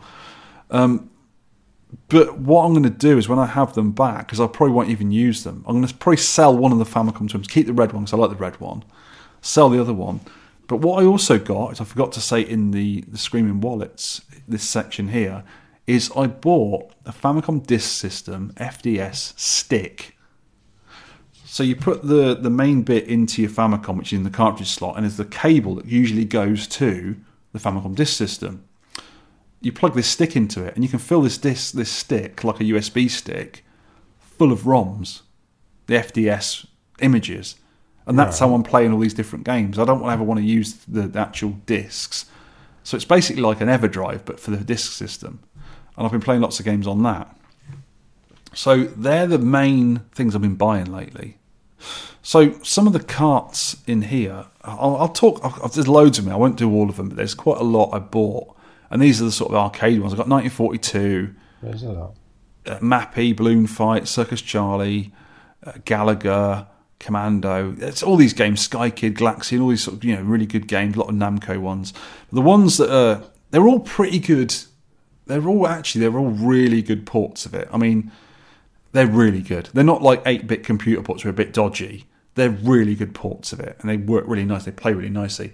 The ones that are an exception that are not very good is Commando. Have you ever played Commando on the NES or the Famicom? No, never even seen it. It's really flickery, and it's bad. The collision detection's bad. The game's bad. And you even go down holes, and you go and you have a little fight and save the prisoners down these underground. It's really weird. It's bits they've added to it which you really didn't need to. It's quite bad. And the other one is Pac-Land. Have you ever played Pac-Land on the NES?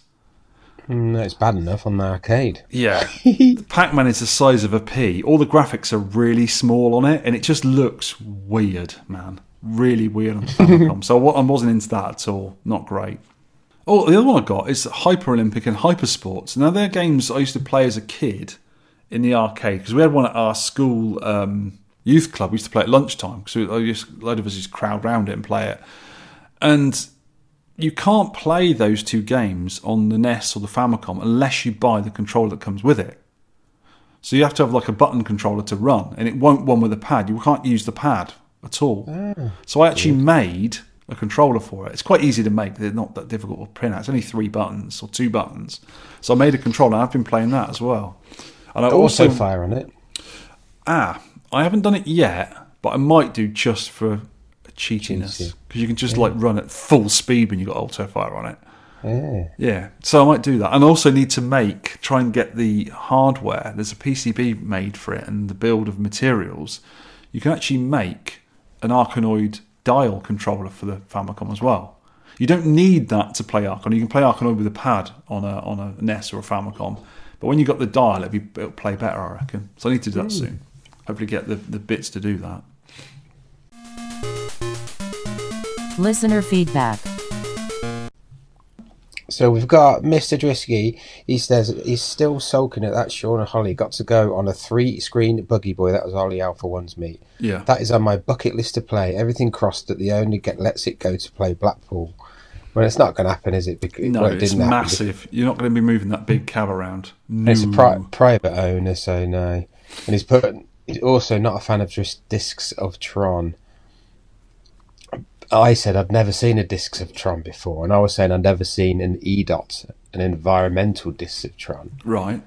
And Mr. Drisky was saying, yeah, there's one at Bury, and we got a bit confused and said, no, that's just a stand-up. Yeah. You know, the environmental one, I'd never seen one before, and I got to stand in it and play it. The game's still not great. I played one at Logan Arcade in Chicago. I think it was the first time I went to Chicago, not when I went with you and Mr. Tronads and Whitney. I think it was when I was there a few years before. They had one in there. It's lovely to stand inside. It's a spectacle. The game I don't think very much of. I hate Tron. I absolutely hate everything to do with Tron. Don't like the film, don't like the pinball, don't like the games or anything. But that thing looks amazing. It's got all these like black lights in it and neons and stuff. It does look really nice. But I don't like the game at all. Don Grattan's been on. He said, played a few credits of The Punisher and it brought back all that I despise of arcade games. The inflated 6-digit scores, kung fu screams, and most unfortunately excessive button mashing. Hope your biscuits are soggy and not from tears shed over QE2 passing the Queen. No, they're not. Thomas Lubbock, him who did the great nostalgia story last time, he spotted something on, it looks like University Challenge, and it's Lizzie Biscuits. Ooh, is that a real name, Lizzie Biscuits? I doubt it. And he's put, is this SH or VM's partner in Only Connect? Oh, it's Only Connect, something called Only Connect this evening. I don't watch game shows, do you? No, not anymore. I used to like play a cards. Right? Didn't he do well? Sorry. Yes. Michael Vell has been on. He says, in MAME, I noticed you can only move in Treasure Island when hitting the diagonal. This is a long time ago we did Treasure Island, isn't it? You mentioned that this would be installed in a cocktail cabinet in the early 80s with a 4-way joystick rotated 45 degrees. But I think it was probably an 8-way that made you hit diagonals. According to Clov, it is an 8-way game with a jump button. The latter is incorrect as you cannot jump but only throw. This also might be the first isometric game. It was before Zaxxon. Maybe. Okay. I should look into that. Mr. Deadlock has sent us a picture of his daughter saying, hey, 10 pence, Sean, my 9-year-old daughter's really getting into The Punisher, and there she is in front of a nice looking CRT screen there. Yeah. Playing The Punisher. Yes. Tin, brother of whatever metal you want to put in there. He says, much silliness, even from our Victor in this latest one. Thanks, gents, I bloody loved it. After the Tinkle Pit motivation coming from Mr. 20 to 5, I'm a bit gutted to have not even fired up the cab once for Guzzler. Well, is this old feedback then? You missed that one. And we'll have to make amends for the next one. So hopefully, Mr. Tin, you've been playing The Punisher. No, Guzzler was the last one, wasn't it? So Guzzler we covered the last time. So yeah, it's up to date. Missile number 5. Missile number 5. You remember that song? I do not know what you're on about. I can just see an idiot moving around and make noises coming out of your face. I don't know what are you on about, and get on with Missile number is Mambo number 5. But anyway. Hi guys, some feedback for your lovely faces. I love your faces. They're the best fit. I'm sorry, I'm just making stuff up, aren't I? I've still been listening to a lot of your old podcasts. Really enjoyed the Bosconian one with Alex. Yeah, it was a long time ago. Oh God, I'm interested to see the rise of the Holly and the Megazone incident. I still sometimes play Megazone. Don't. Stop I do, it. honestly. I still like it. It's a terrible game. Obviously, voted for it. I was wondering if Victor still likes Intellivision. Nope. Oh, okay. Sold it, got rid of it. Boring.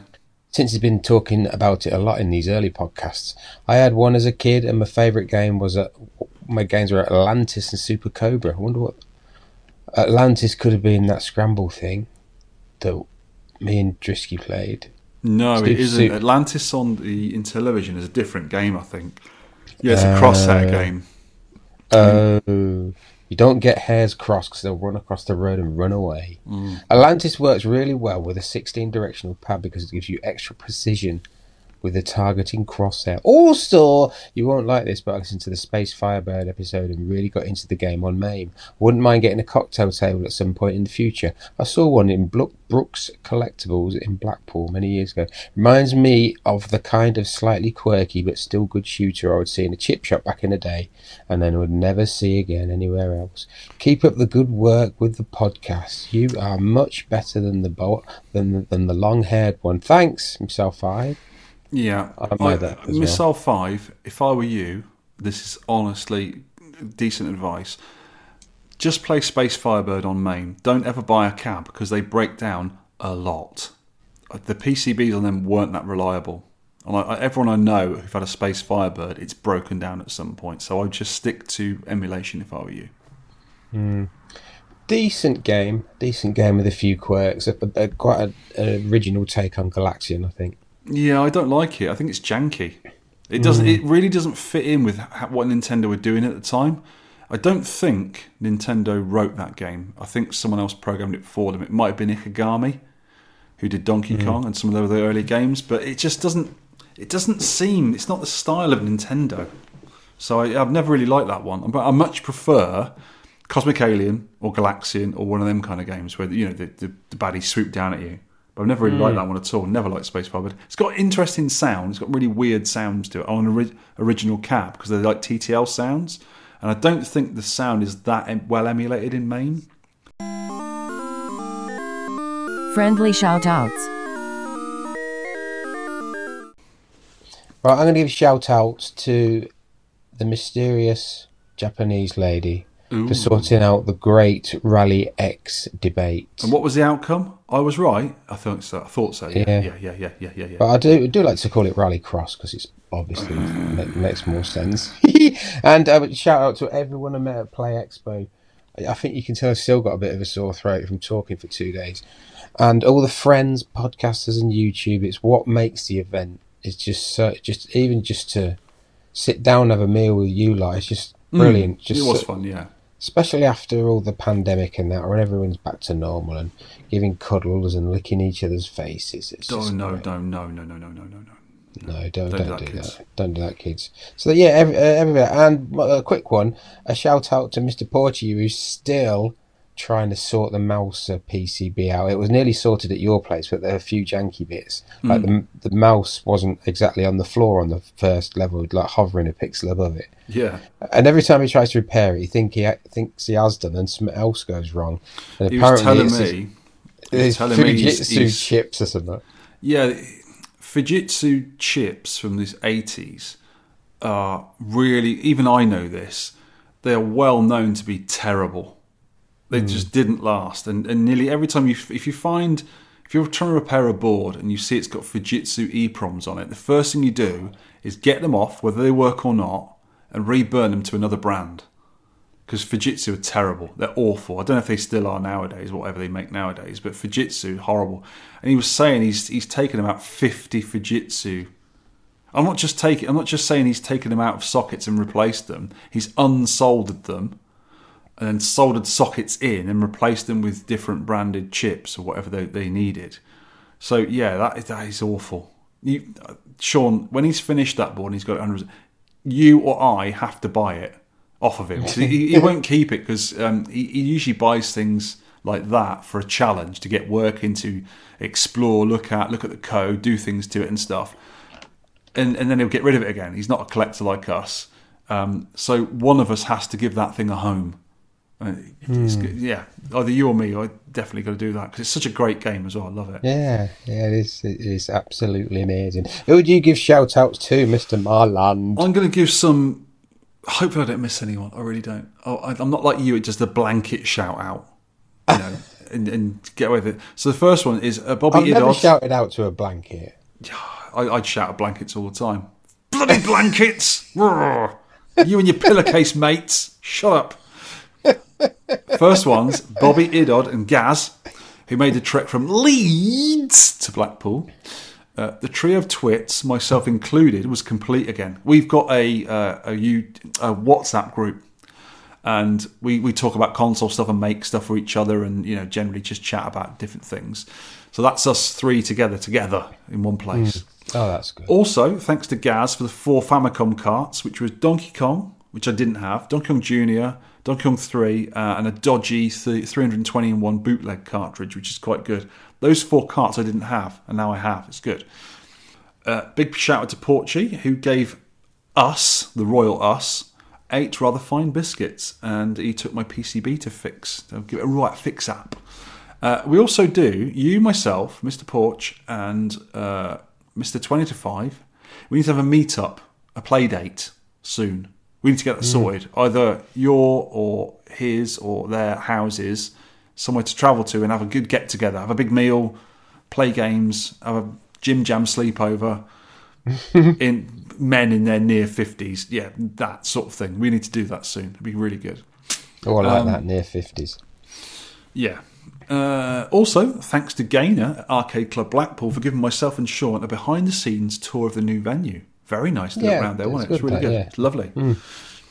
Mark X Mosquito, who I met again at Play Blackpool. I've met him before, but I only ever get to meet up with him now and again. So it's lovely to talk to him, to see him nice. Mr. Tronads, which is, we don't thank Tronads for anything, do we? I do. Oh, thank him for being a Trollnads.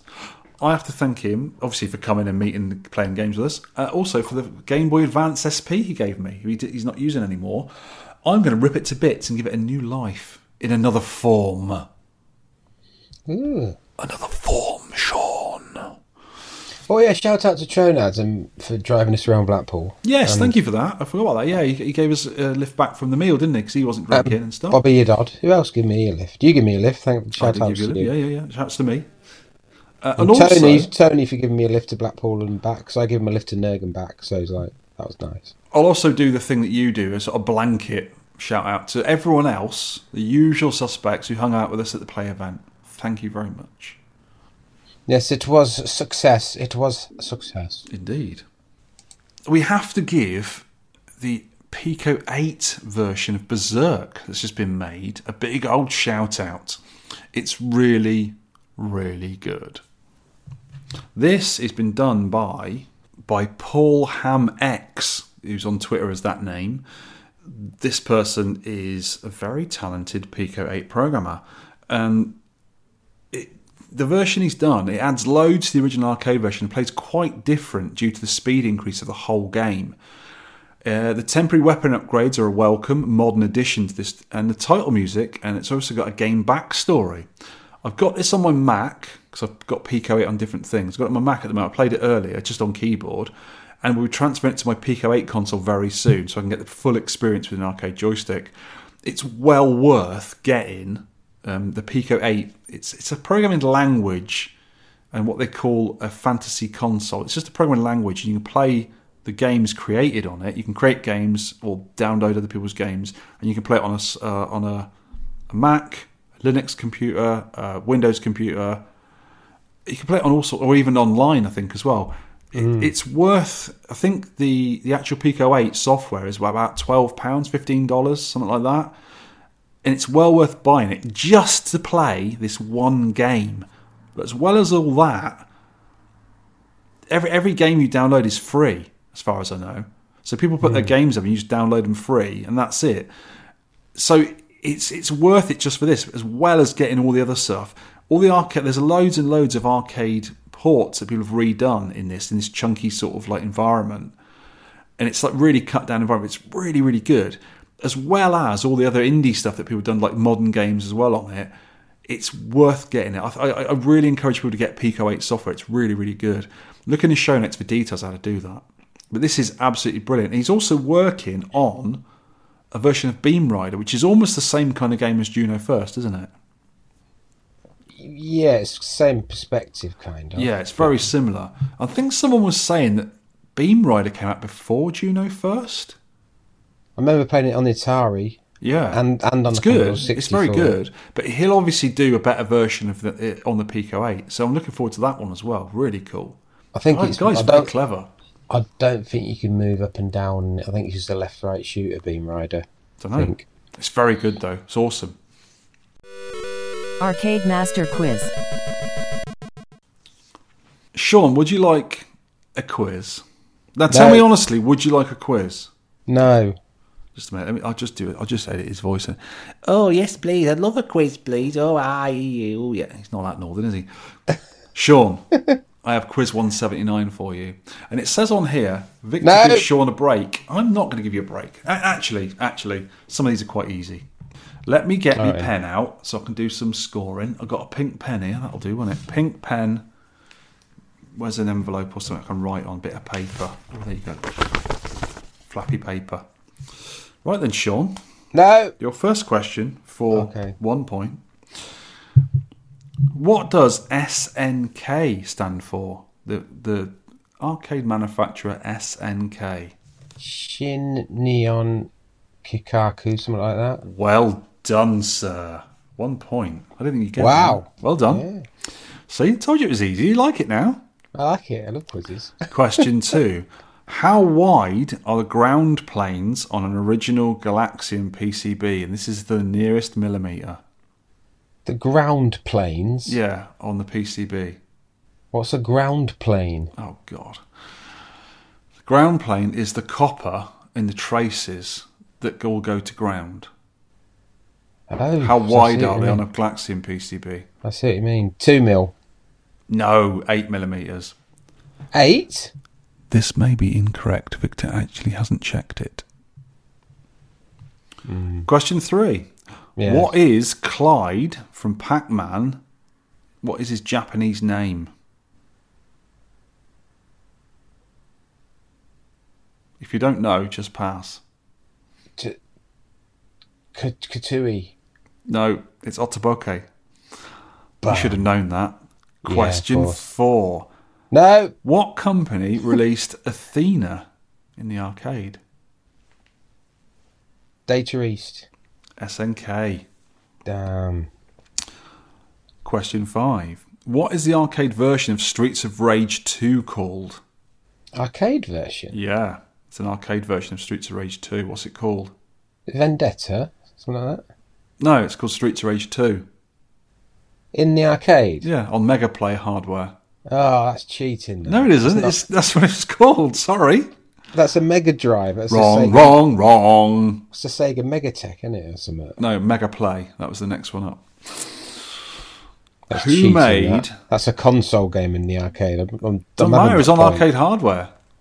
No, it wasn't. It was on Mega Drive. And the cartridges hardware you couldn't use in the Mega Drive, so it's arcade hardware. Up yours. Who made Stratovox? Either of the two companies... Universal? No, I'll give you one more guess. I've been playing it. Stratovox. No, too late. Sun Microsystems made it and Taito released it. Oh, God, yeah. That's in arcade. That's the first game of speech, isn't it? Question 7. You don't get any points for that. Damn. The Punisher paved the way for another Marvel game. What was it? Marvel vs. Capcom. Yes, that was almost a trick question, wasn't it? This one is a multi-point question. Oh, thank God. Name as many companies that worked with Atari, right? Points for correct ones, and you lose a point for an incorrect one. Sun, like you said, Sun Electronics. Yes. Worked with Atari, Namco. Yes. Tatsumi. Yes. Oh, yeah, that's a good one. I didn't think you got that one. Who else worked with Atari? Think, Sean, think. Nintendo. I thought that because they should have released Popeye, but I couldn't find any evidence of it, so I'm going to give you the benefit of the doubt and say yes. Yeah. More Avatar. How Any many more? is there? Quite a How many lot. is there? I've got 1, 2, 3, 4, 5, 6, 7, 8, 9, 10, 11 here. You've got a few of them already. Any more? You haven't got any Capcom. wrong ones yet. Capcom, no. That's you lose a point. Sorry. Scrub that one out. Because didn't they license, in the beginning, they licensed Japanese stuff, didn't they? Maybe. Well, Namco are Japanese, aren't they? So yes. Any more before I cut you down?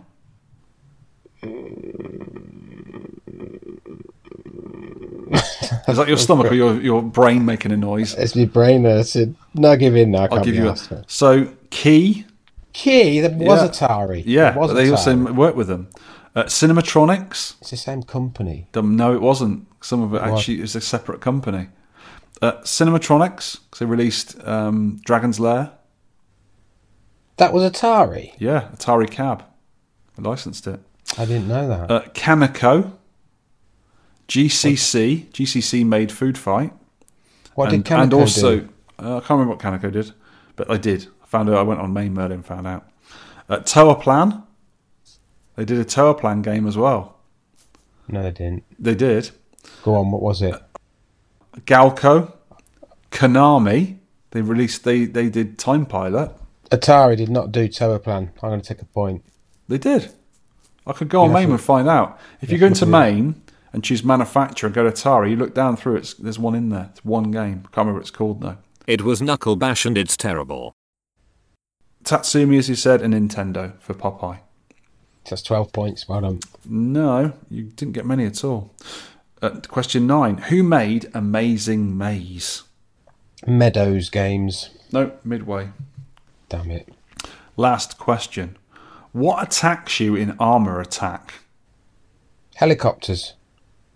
Yeah, and? Other tanks. Yes.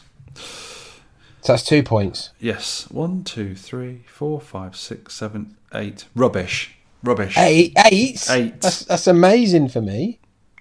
For you, I told you it was an easy one. So you got 8 of about 20, I think it was. That's not bad for you, is it? I love quizzes again. Yeah, good.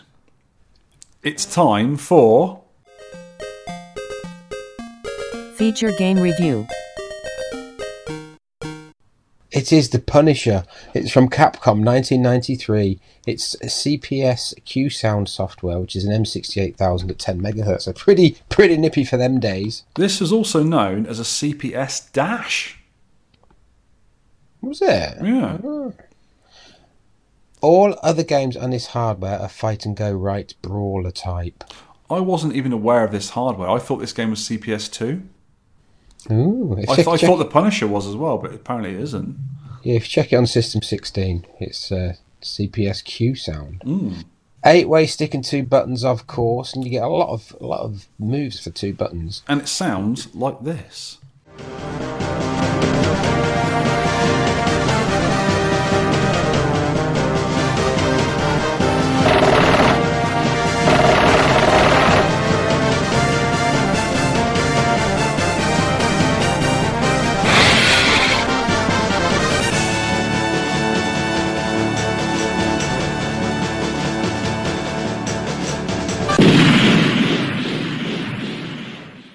Right, this is the implausible backstory that is completely true, not true.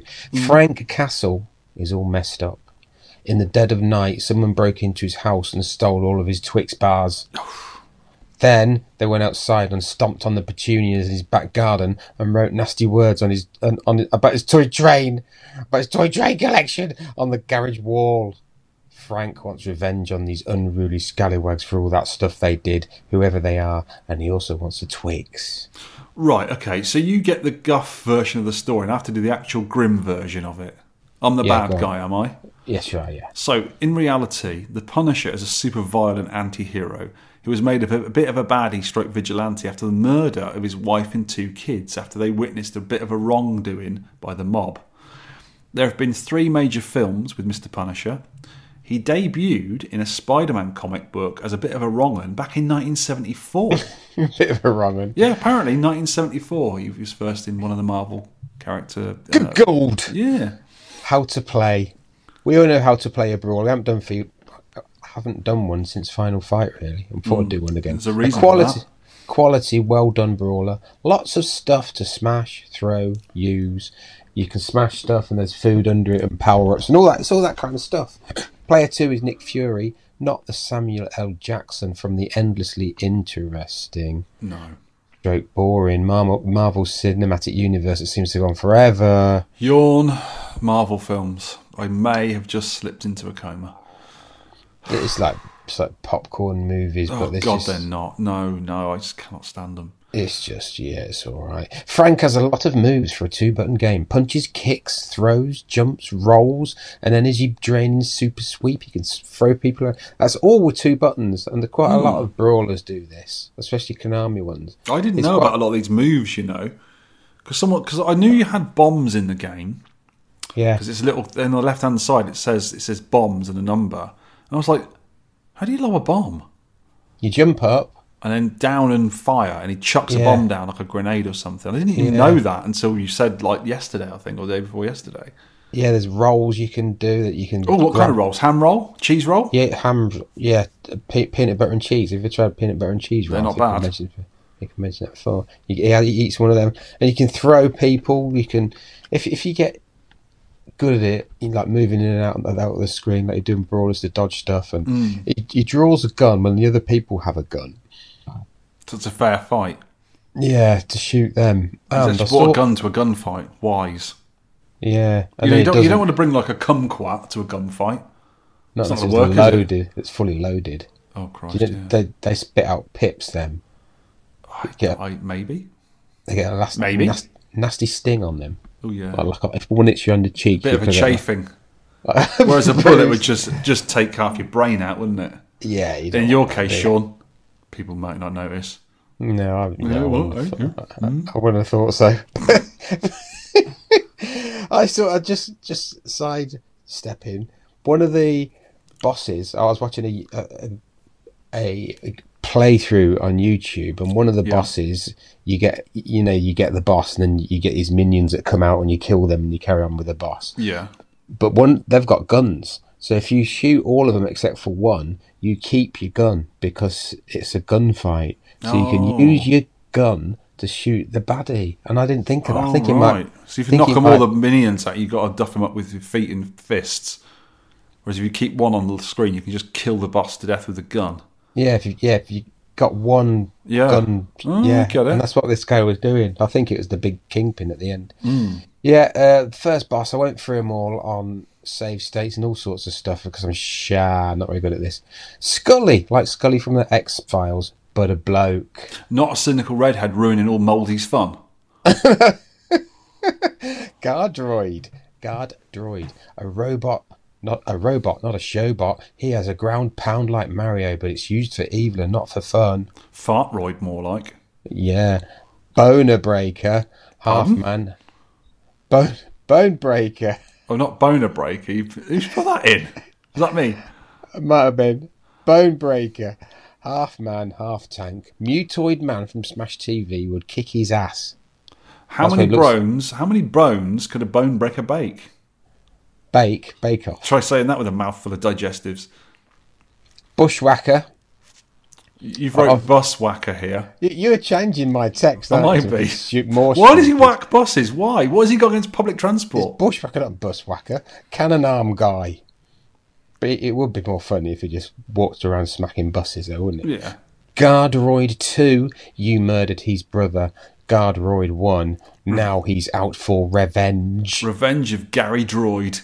Gary Droid. The last guy, the Kingpin, is He's in loads of He's in like Spider-Man and loads of other games, and he's massive in this. He's like half a screen big. But I think this is the one where if you keep one of the shooters alive, you can shoot him. Mm-hmm. The weapons, there's a shed load of them. You pick them up from enemies: bats, knives, axes. What, the weapon shed? A weapon shed. Pistols, flamethrowers, tortoises, hedgehogs. Are there any water pistols and spud guns in there? How about a pair of nail scissors? You can give a nasty nick with a set of them. You could do. Nip, nip, nip, nip, nip, nip, nip. Ow! Shurikens, machetes, all sorts of things.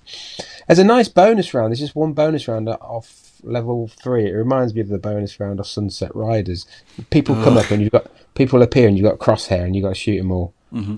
And that's quite good fun. Better in the game. And there's a semi-strict time limit. You can't hang around for too long. It's Fight! Go right! Huge end-of-level bosses if you can get there. So Rygar's huge end-of-level bonuses. You get sometimes you get 1 million. He thinks it depends on the moves you do, how quickly you complete the levels, and the number of things you pick up. Did he just make that up? No, you do get a lot of bonuses. It's like you get these little boxes like food, that go along. I think if you pick stuff up, you get more points. Yeah. What do points make? Prizes. I can't do him. What was that?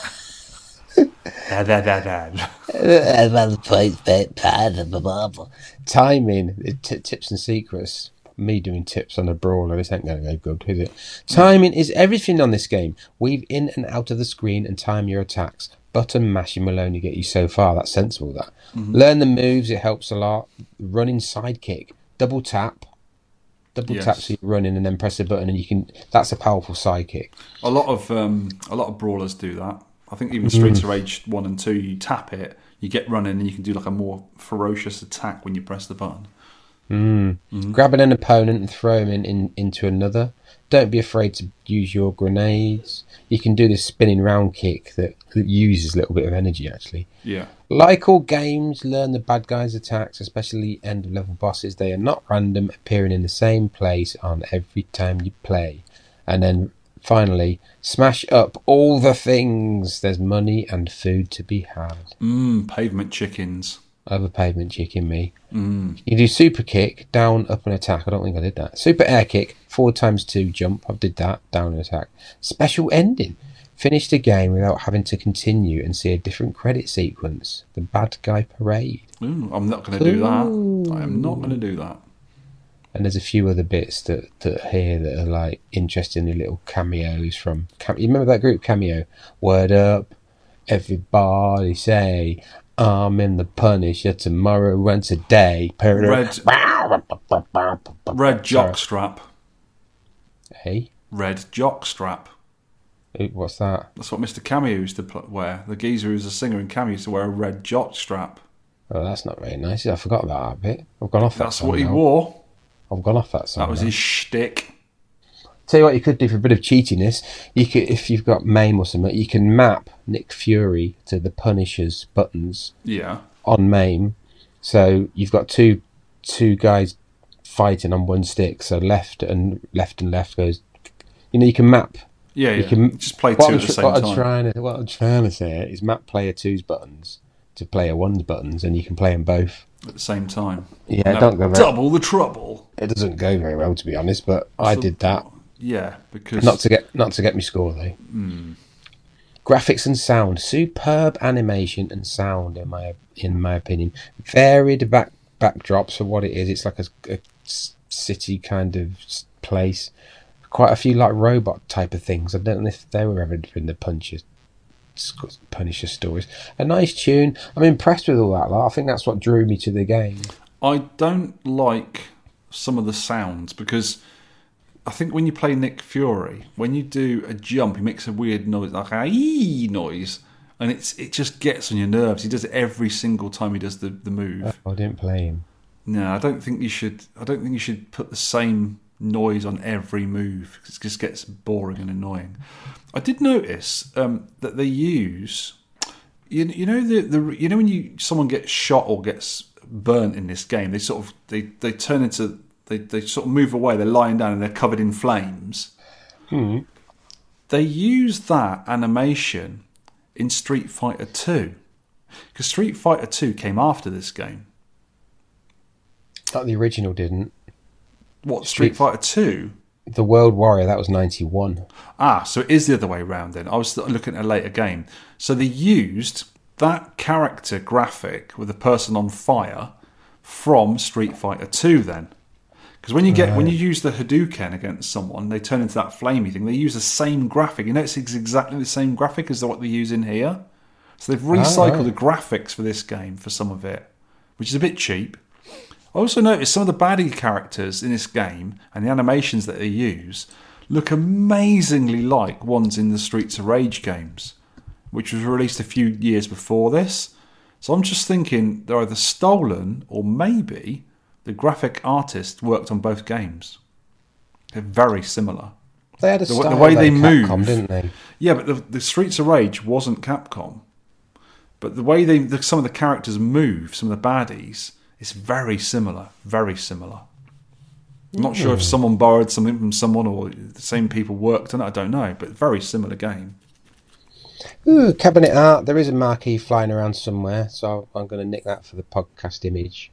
No official cabinet, but lots and lots of cabinets, converted cabs online in various states of quality. Same for many CPS2 games that came after it. Mid-90s, innit? Didn't really do cabs in. We just wanted to convert a cab. Just get an old one, gut it, put the new bits in, off it goes. Trivia. This is interesting. Yeah, the single. I found this out myself when I was crediting through it. The single number digit, the number at the end, keeps a track of how many continues you've had. Like, so, some of the Cave games do it. I think some of the Sekiro ones do it. I think. Yeah. So if you get a score of like 500,000 or 565,000 and whatever, it'll always be 000 at the end. But someone sent a score in, and it says they did this, and this, and they sent the score in. It was 820,002 points. So we know they've used 2 continues on that. I think he might not have worked it out. I think he might have played through and not realised. Yeah, it's Don Grattan, I'm going to say. Because we put busted Don. And then Don said, it was 2 bonus points awarded for a karate kick to your nads for the enduring this god-awful button-mashing atrocity. Well, I wasn't going to mention his name, and now he's going to kick you in the nads for he's definitely getting in the score list for that. We're going to allow it. We're going to allow it in. He got 87 billion points and he wins because he's going to. Yeah. Don Grattan 0 points. Don can't fool us because Street Fighter 2 does it as well. Because I remember there was some controversy on Twin Galaxies a long time ago because someone put in a score on Street Fighter 2 that you just couldn't get. It's impossible. And they realised that it was a 12 at the end of their score. They'd put 12 credits in to do it. So obviously they could get that score quite easily by crediting it. And I think there was a big thing about a hoo-ha about what you could do and what you couldn't do, and you're not allowed to do that. So let's do some scores. Mr. Don Grattan at the very bottom with 0 points, and also me with 0 points. Because I didn't even get on the. I think you have to get. Is it 500,000 you've got to get on the high score table? I didn't even get that, and I didn't record my score because I wasn't bothered. Really wasn't bothered with this game. Yeah, I had to be really quick and see what my score was. I knew I was going to die. Yeah.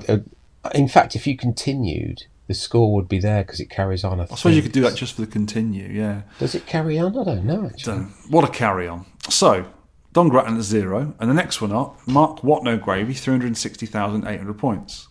Pilbo, 374,100.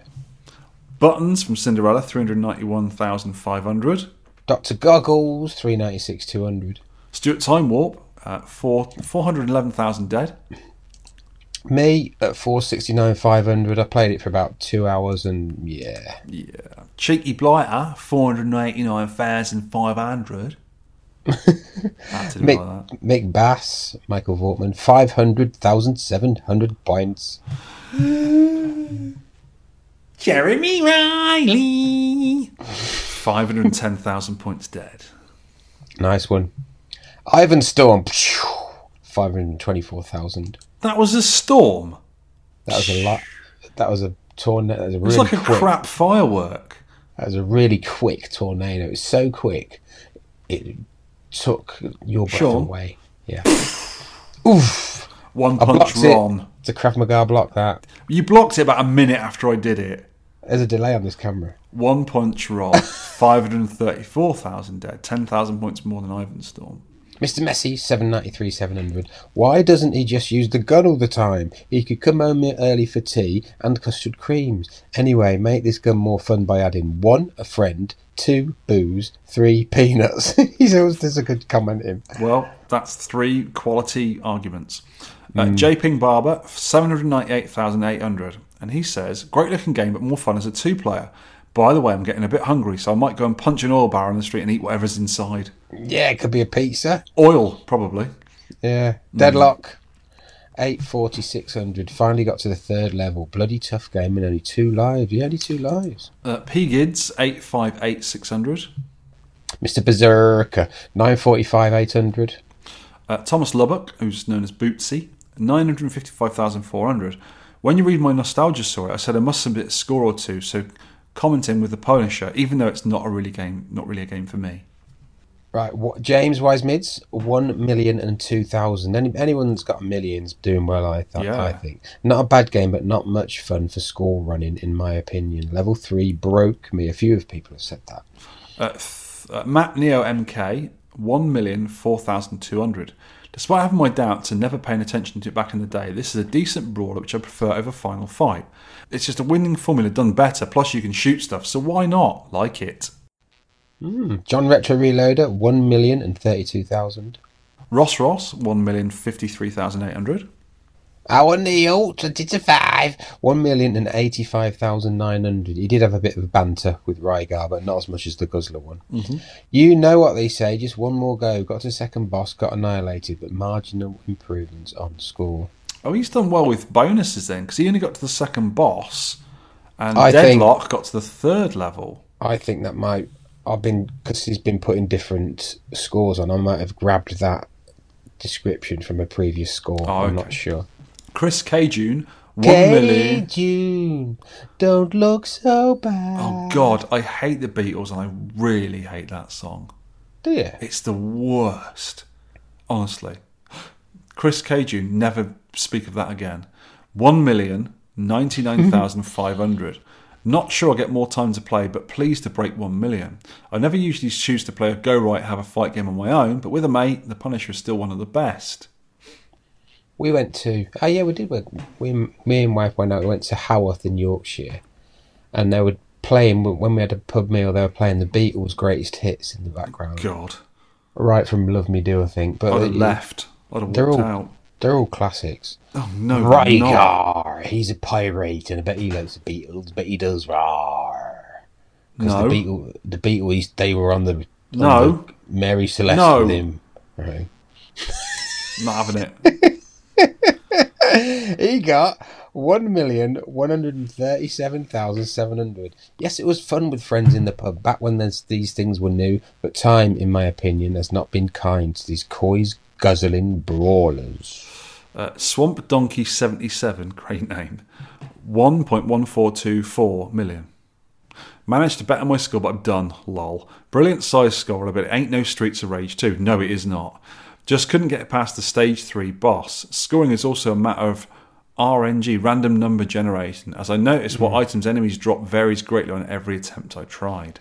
Ooh, and Zestora we've now found, because his message his real name is Ant Bowers. Mm-hmm. It's not Zestora at all. Not Mr. Zestora. Zestora. Maybe he stores Zest. Zestora. Yes. Is that what his name is? That's what it is from now on. He got a good score anyway. Yeah, number 1, well done, mate. 1,214,200 points. Well done. It wasn't ported to many things. It was only the original port was to Mega Drive or Genesis. I'm very surprised this wasn't on the Super NES. Because Final Fight was. So they must have had a deal with Capcom. Yeah, I didn't find anything else. No, it was released later on the more modern consoles as part of compilations, as usual. So it's quite a popular one. I'm very surprised it wasn't on the Super NES back in the day. Very surprised. Changes and improvements. I have just put perfect example of a competent brawler. Nothing more to be said. It is what it is. That's what it is. Yeah. Yeah.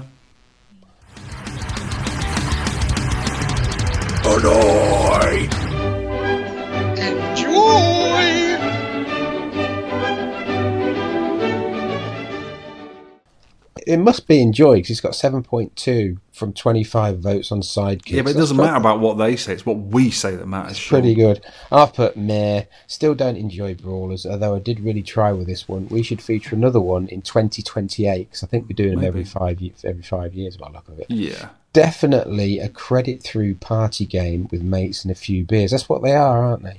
Really, these type of games. Meh. Annoy. You have to play. I did watch some videos of people playing this, and you have to play dead boring with the same moves if you want to progress with 1 credit. What people were doing, doing the jump kick all the time, because apparently I think they can't really hit you when you're doing jump kicks. But these are fun if you just mash the controls and credit through it on your own or with another player, like a lot of people are saying. All these games are the same to me. The only one I do find which is really good, and I will always maintain it's the best brawler, Streets of Rage 2. That is a game I've completed before. I think I've done it on very few credits because you get to continue. I've never done it all the way through without credits, but I've done it on a few. And I've played that one and completed it a few times because I do like that game. But that game is just so polished. It's brilliant. And that's nothing will ever get close to it. None of these get close to it. So, yeah, not for me. Last word. Final fight, obviously. Captain America and the Avengers, which is kind of like a prequel to this. It's kind of similar, but not as polished. You can play as all 4 Avengers at once. There must have been a 4-player cab. Oh, I saw a 4-player Sunset Riders at Play Expo. Didn't know it existed. I knew a 2-player. I would have pushed it over. So me, you, and 2 other lovely listeners could play all the way through Sunset Riders. You won't be able to because I just pull the plug out by then. I knew a 4-player existed. I've seen them in America. They're sort of a 25-inch cab, and they've got really wide control panels on them. Yeah, like the Gauntlet style of cabs, but bigger, wider, horrible things.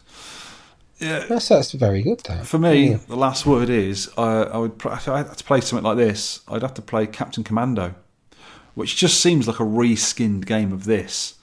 But with better characters. You get a baby in a mech suit, a ninja, and another geezer who's probably a steroid-jacked greengrocer or something. I don't know. But yeah, better characters on that game. Right, fair enough. Next show's game. Right, your pick, Vic. I know you're not going to like it, but you're going to learn to like it. I don't know. 1943.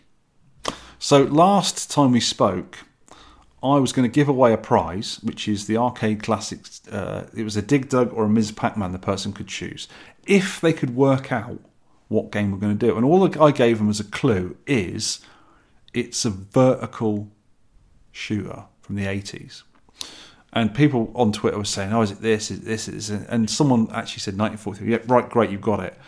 And I found out they're in America, so I got to send it to flipping America.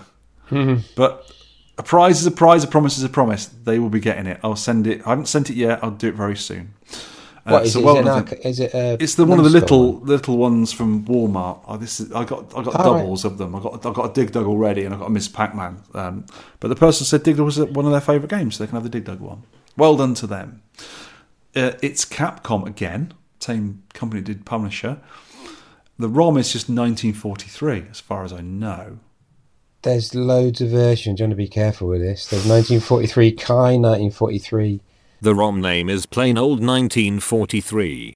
We will put it on the show notes anyway. It's 1943, and it'll be the standard one, whatever it is. But we'll put it on the show notes anyway when we find out which one it is. I noticed there was lots of letters after it on some of them.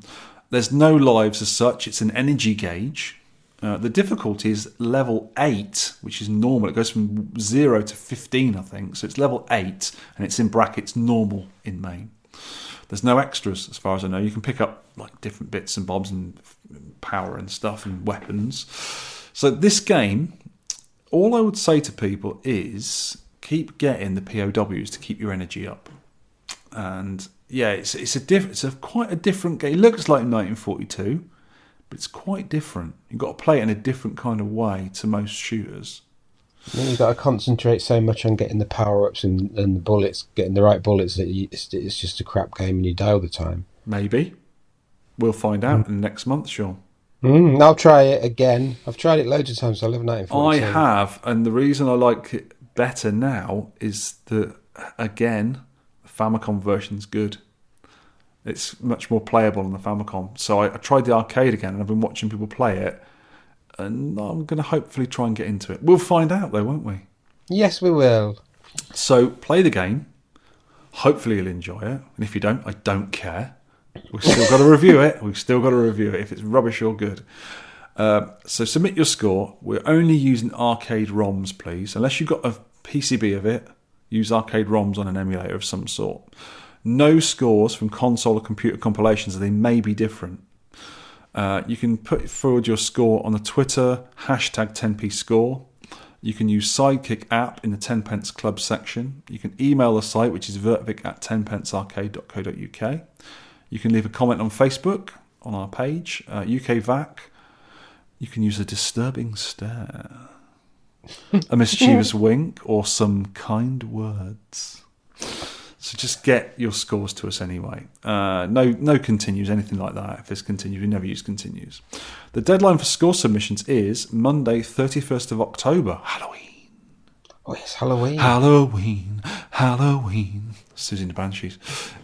October, 5 p.m. UK time, please. Get your scores in. Any last words from you, Sean, before I karate kick you to death? I'll Krav Maga your ass, bitch. Sorry. Yeah, you will. Thanks for listening, kids. We will catch you next time on Monday, the 31st of October. Thank you very much. Goodbye. Goodbye. You can download or play the podcast, read all the show notes, and leave feedback at www.10pencearcade.co.uk. You can email me at vertvic@10pencearcade.co.uk. You can also reach us on our Facebook page. You can tweet me at 10pencearcade, and you can tweet Sean at Sean Holly. We'd love to hear from you for game suggestions, arcade pickups and stories, or any of your personal thoughts on anything we may have covered.